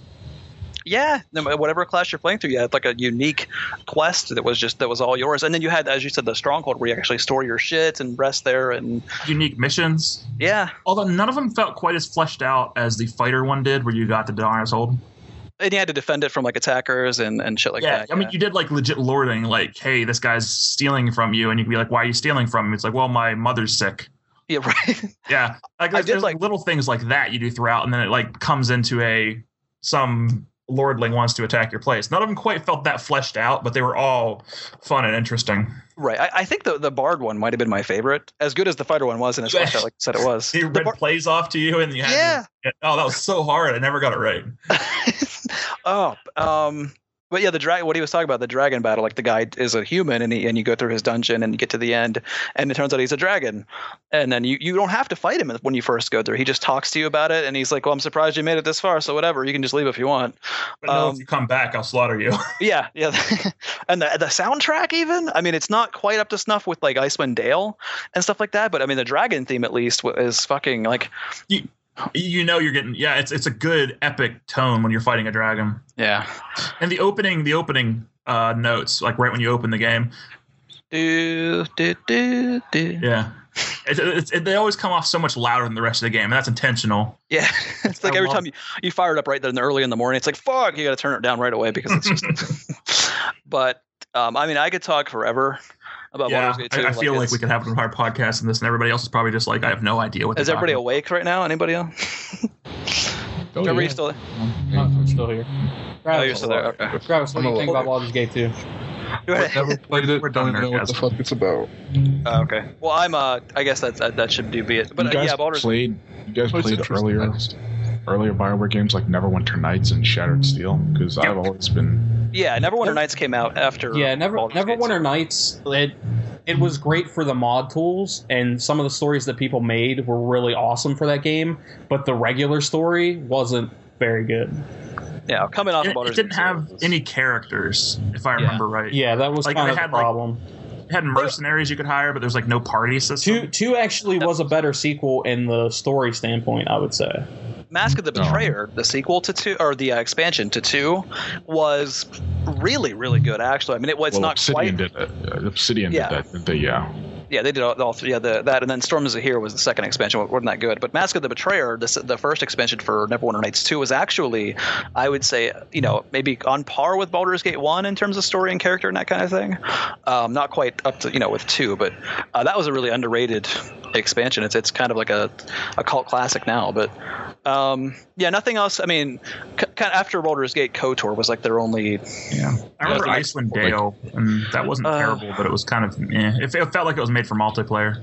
It is. It definitely is. Yeah. I mean, if you play it through it all the way, they have genuinely good stories, and I mean the combat is obviously it's like Baldur's Gate meets Diablo. Basically, it's nothing but fighting, and being able to create your whole party from scratch and just march them through the spine of the world, killing orcs and goblins and like it was so easy to cheese it though. You could once you got good gear, you could save your character and import them 6 times and get a whole bunch of gear to sell. Oh yeah. I mean, if you did that, then you're. I did that once or twice because I didn't really care for the game so much. So I was just like, what can I do to have more fun? And that was just one of the ways to do it. 2 was really good as well. Actually, they changed the interface up, and it actually was. I think it ran off 3rd edition rules, which was kind of a change of pace. But I mean, the story was quality, and the fights in 2 are the biggest fights in any of the Infinity Engine games. So, and then there's Planescape Torment, which was not done by BioWare. That was a Black Isle. Yeah, Icewind Dale was also Black Isle too. Yeah, the only ones they use BioWare's Infinity Engine, but didn't Black Isle do the Fallout games? Yes, they did. Which we didn't mention any of those because I think they just got better as time went on. Yeah, I would say Fallout 3. I mean, as much as I love the original Fallout 3 is probably my favorite Fallout still. I wish I could combine the gameplay improvements of Fallout New Vegas with the Fallout 3 story. I agree. The story, the missions were just so much more epic in Fallout 3. It seems like that's kind of the thing that happens with Obsidian sequels, is that the gameplay is better, but the story isn't. Yeah. BioWare has great writers, and Obsidian has great, I guess, designers. Yeah. KOTOR 2 had better gameplay than KOTOR. Agreed, but the story was way better in the first KOTOR. So. Yep. Which makes perfect sense. Nuanced, and everything was so nuanced in Fallout 3. I remember a mission, you start out by getting deliver this letter to my family. And then it's like, oh, my family's dead. Figure out what happens. And then it's like, my sister's been kidnapped by underground vampires. It turns out she's a vampire and she killed her family. It's like, this keeps escalating. And, right. Whereas the Obsidian game, it was basically deliver this letter to my family. Quest complete. And Obsidian's made up of people who were formerly Black Isle. Mm-hmm. Yeah. Like Fergus Urquhart, he was the head of Black Isle and the lead designer on Icewind Dale and stuff. So those 3 companies are all kind of just intertwined for all eternity. Yeah, playing through New Vegas, I loved it because I could get through the entire game without killing anybody myself. Mm-hmm. Like I had either my ally would kill them or I could talk or science my way through a situation. But Fallout 3, you couldn't do that, and allies didn't feel nearly as useful. Yeah. And on top of that, I kind of wanted to kill everybody in New Vegas because I could aim down the sights. Like that made such a big difference for me with the combat. But once you got max level, it was so Fallout satisfying 3, to take yeah, the most powerful sniper and just behead Death Eaters or Death Plus. Go ahead, Javon. Like, didn't Fallout 3 have Oblivion's engine, like the same engine? So, like, I guess Obsidian like modified that engine somehow, some way. Because I definitely noticed it in the physics a little bit. In the physics, and then the character models and all that, it definitely looked like somebody dropped a bomb on Oblivion on Tamriel. But yeah, it was definitely the same. So yeah, it's a wonder that they were able to actually get that. I mean, it feels a little bit clunky. The aiming down the sights in New Vegas, you can tell it's not like hardwired into the engine, so to speak, but it still worked. I mean, it would, Yeah, because Obsidian, they also did a Dungeon Siege 3, which I thought was a great game in terms of gameplay. It had great gameplay. Dungeon Siege 3? They did that? Yeah, Dungeon Siege 3. Yeah, that's right. I was really disappointed in Dungeon Siege 3. I was too, kind of. I thought, I mean, it was interesting. As for, console hack and slashes usually are, flawed but interesting stabs at the Diablo formula. But I like the original 2 Dungeon Sieges were basically party-based Diablo. And Dungeon Siege 3 kind of, wasn't it like pretty much you picked one hero and kind of ran through with that? Yeah. Okay. I thought it was all right. It wasn't. Yeah. I don't know, I preferred the first two. The Square Enix published that. I totally forgot. Oh shit! I don't know if they published the first two. I had no idea. That might have been an IDOS thing. They might have picked. Yeah, IDOS. Yeah, IDOS. What? I always forget. When they bought IDOS. Yeah, I always forget. That Square owns those people now. Mm-hmm. Well, that's all I have to say about probably everything at this point. Because yeah, I think we had our Baldur's Gate 2 hour. Yeah. Sonic the Hedgehog 3 and Knuckles for me. I mean, I don't know if anyone here is Sonic fans, but I really like Knuckles, Sonic and 3. That was the one you could actually put something at the top, right? Mm-hmm. Yeah, that was so unique. I wish more games would try something like that. Granted, you don't have cartridges anymore. So. Right. Well, Oracle of Ages and Seasons had that connecting. Yeah. True. Couldn't you trade something? I'm trying to remember. I don't remember. It's been years since I played the Oracle games. I didn't buy them for the 3DS yet. I did. I bought them when they were like $5 a piece. There was something you had to do to get like perfect completion, and I do not remember what it was. It was connecting the games in some way, but I don't remember what you traded. Yeah, I can't remember exactly what it is, but it's interesting that it did something like that.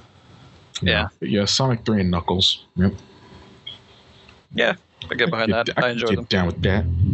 I can't remember them that well because I was like 9, but I thoroughly enjoyed them. 9-year-old Tim was all about it, so. Yeah, I mean, that was when Sonic was actually good. So yeah. Right.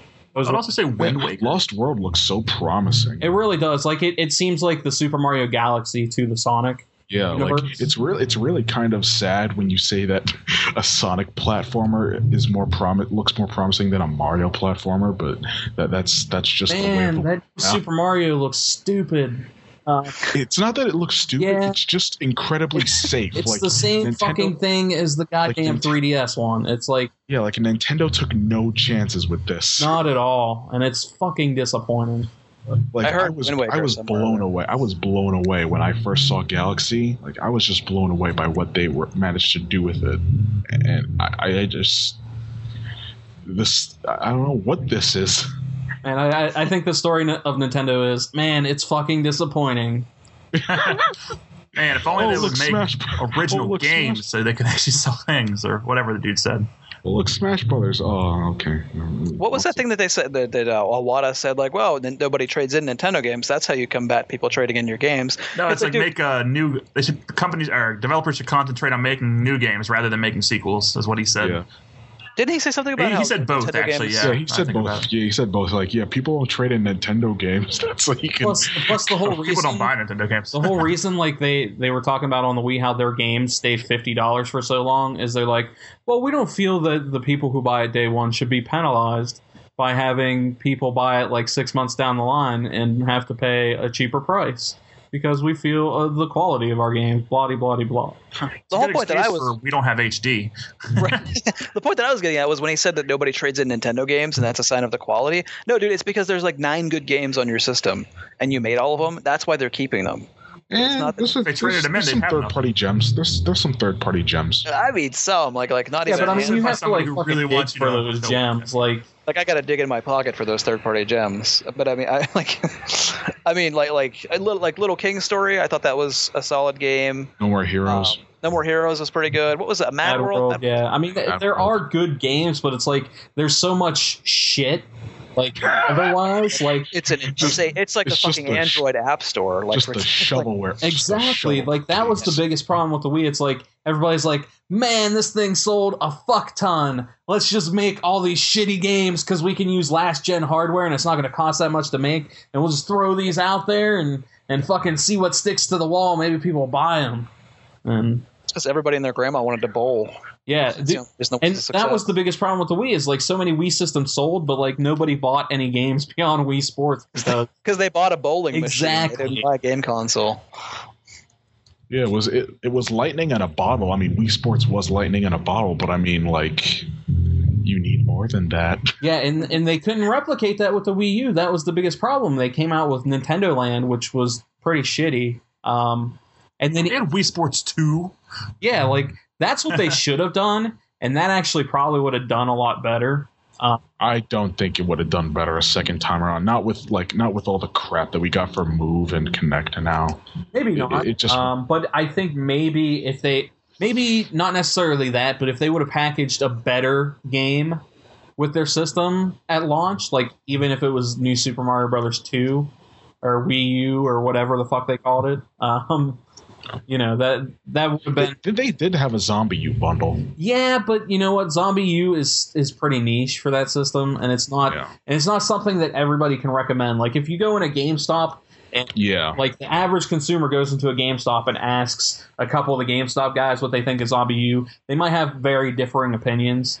And it's it's not great. That was a very polarizing game. exactly yeah, and the thing is, like if they would have put like, you know, New Super Mario Brothers, or you know, they had something else to throw out there like that was better, I mean, I think it would have done better. So but the biggest problem is that the system just doesn't have any fucking games, so Not going to for a while either. that's also I kind of figured Smash Brothers would be next year. I did expect Bayonetta 2 to be this year.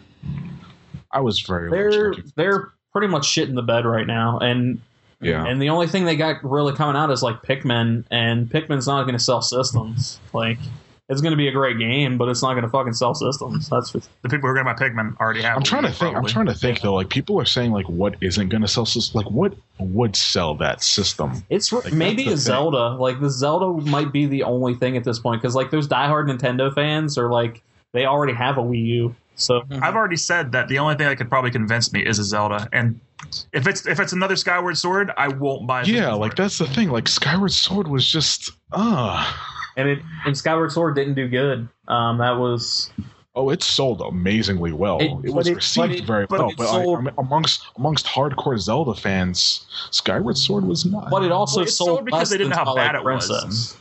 So And I've said this before, like I don't think Wind Waker deserved the HD remake just because of its art style. Like it's a very timeless game, and it's aged so well over the years. I really do think that Majora's Mask or Twilight Princess should have gotten the HD treatment over Wind Waker. I would agree with that. Yeah, because Wind Waker still holds up. It's still a beautiful. oh game. man, Wind Waker was fucking amazing. Like everybody bitched about Wind Waker when it was like it looks like a kiddie game. But dude, whatever. The first time you see one of those bombs blow up, it's like that looks fucking cool as shit. Nobody understood how technical that was. There's not a single game that has more under the hood when it comes to the way it was designed than Wind Waker's art. They released a video of it. Like the water itself had like 8 different layers that interacted to make it look the way it did. Yeah, it was just phenomenal. And it Look at that, yeah. It looks HD today. It does. It was a testament to the GameCube's hardware, which is why, Nintendo really dropped the ball in the Wii U's power. I disagree with that. It was a testament to the utilization of mediocre hardware. they used everything perfectly. The GameCube was more powerful than the PS2. It wasn't as powerful as the Xbox, but it was. But I mean, if you're saying that that's the reason that Wii needed to be in HD, the Wii was still more powerful than the GameCube was, and nothing. I don't think anything on the Wii looked as good as that Wind Waker did, just because the Wind Waker was that phenomenal. No. They did everything brilliantly, and I want those guys to make the next Zelda game. Whoever the hell did that. I don't know though. I just feel like it shouldn't just be down to a Zelda game. I really do think that, you know, there needs to be something else that really pushes this console to, because it's pretty obvious. Here's the thing. I mean, we're talking about sequels. Like, Nintendo is the worst at it. Like, they're creatively bankrupt because that's all they. Yeah, it's just creativity overload, and they're just running out of stuff in the tank, and which is why I was kind of sort of relieved when Miyamoto said when he quote unquote retired, so he can, you know, focus on creating new franchises by himself, you know, because he can develop brand new games, and he would leave his well-established franchises in the hands of his younger developers. And I guess that didn't really fall through all the way, because he's still heading the development department of that company. So I mean, I don't know where they plan on going with this generation. I don't. They're in a really dire situation, because if the Wii U doesn't do well this year, and it's not because the PS4 and the Xbox One are coming out, and you have, you know, the Xbox 360, which is way more value as well as the PS3 than buying a Wii U right now. Like, I mean, it's there's no point to buy a Wii U compared to any four of those systems. So it's. Hey guys, my headset's about to die, so I'm back out of here. Okay. All right. Okay. Peace. But yeah, Nintendo has a lot of problems. Yeah, and I'm not sure if they're aware of all their problems or aware of how to. Well, unfortunately, after that point, we did get technical difficulties, so we couldn't continue the episode, but we pretty much finished our sequel talk anyway, and it just went a little bit off the rails, and how much we are disappointed in Nintendo at that point. So we hope you liked our little bit of a more focused podcast. We did go off the rails a bit, but it led to some good discussion and still kept us on track for a lot of it. So thank you so much for listening. Please, you can follow us all at spiderduck.net and see what we're writing, see what we're doing. But you can also check out some of us on Twitter. You can check out me at Trevor Oz, TrevorOrOSZ. You can check out Jovan at 8-Bit Dragon. You can check out Mike at GGN_JuniorBeard. Timmy unfortunately doesn't have a Twitter, and you can follow Travis at Fatty Travy on Twitter. So thank you guys so much. Keep listening, keep checking out what we're doing. We're trying to do a lot of new things. We're going to do some more live streams. We're going to do some more videos, that sort of thing. And if you guys want to support us, there's a couple things you can do. We have our Amazon store. If you plan on buying anything on Amazon anyway, you can just go to the Amazon store link on the top of the website, and you can click that and buy the things you were normally going to buy. You don't have to pay anything extra. We just end up getting a cut of that if you do happen to purchase stuff through our Amazon store. So Amazon gives us a cut of that, and it helps support the website, and it helps us being able to do new things, do more things, and hopefully maybe one day pay some of these guys to do stuff for the website, because that would be awesome. But the best thing you can do is just listen to our podcasts, read our articles, comment on those articles. Like, if you see something cool, just comment and talk to us about it, because we'll all engage in a conversation with you. So thank you so much for listening, and good night.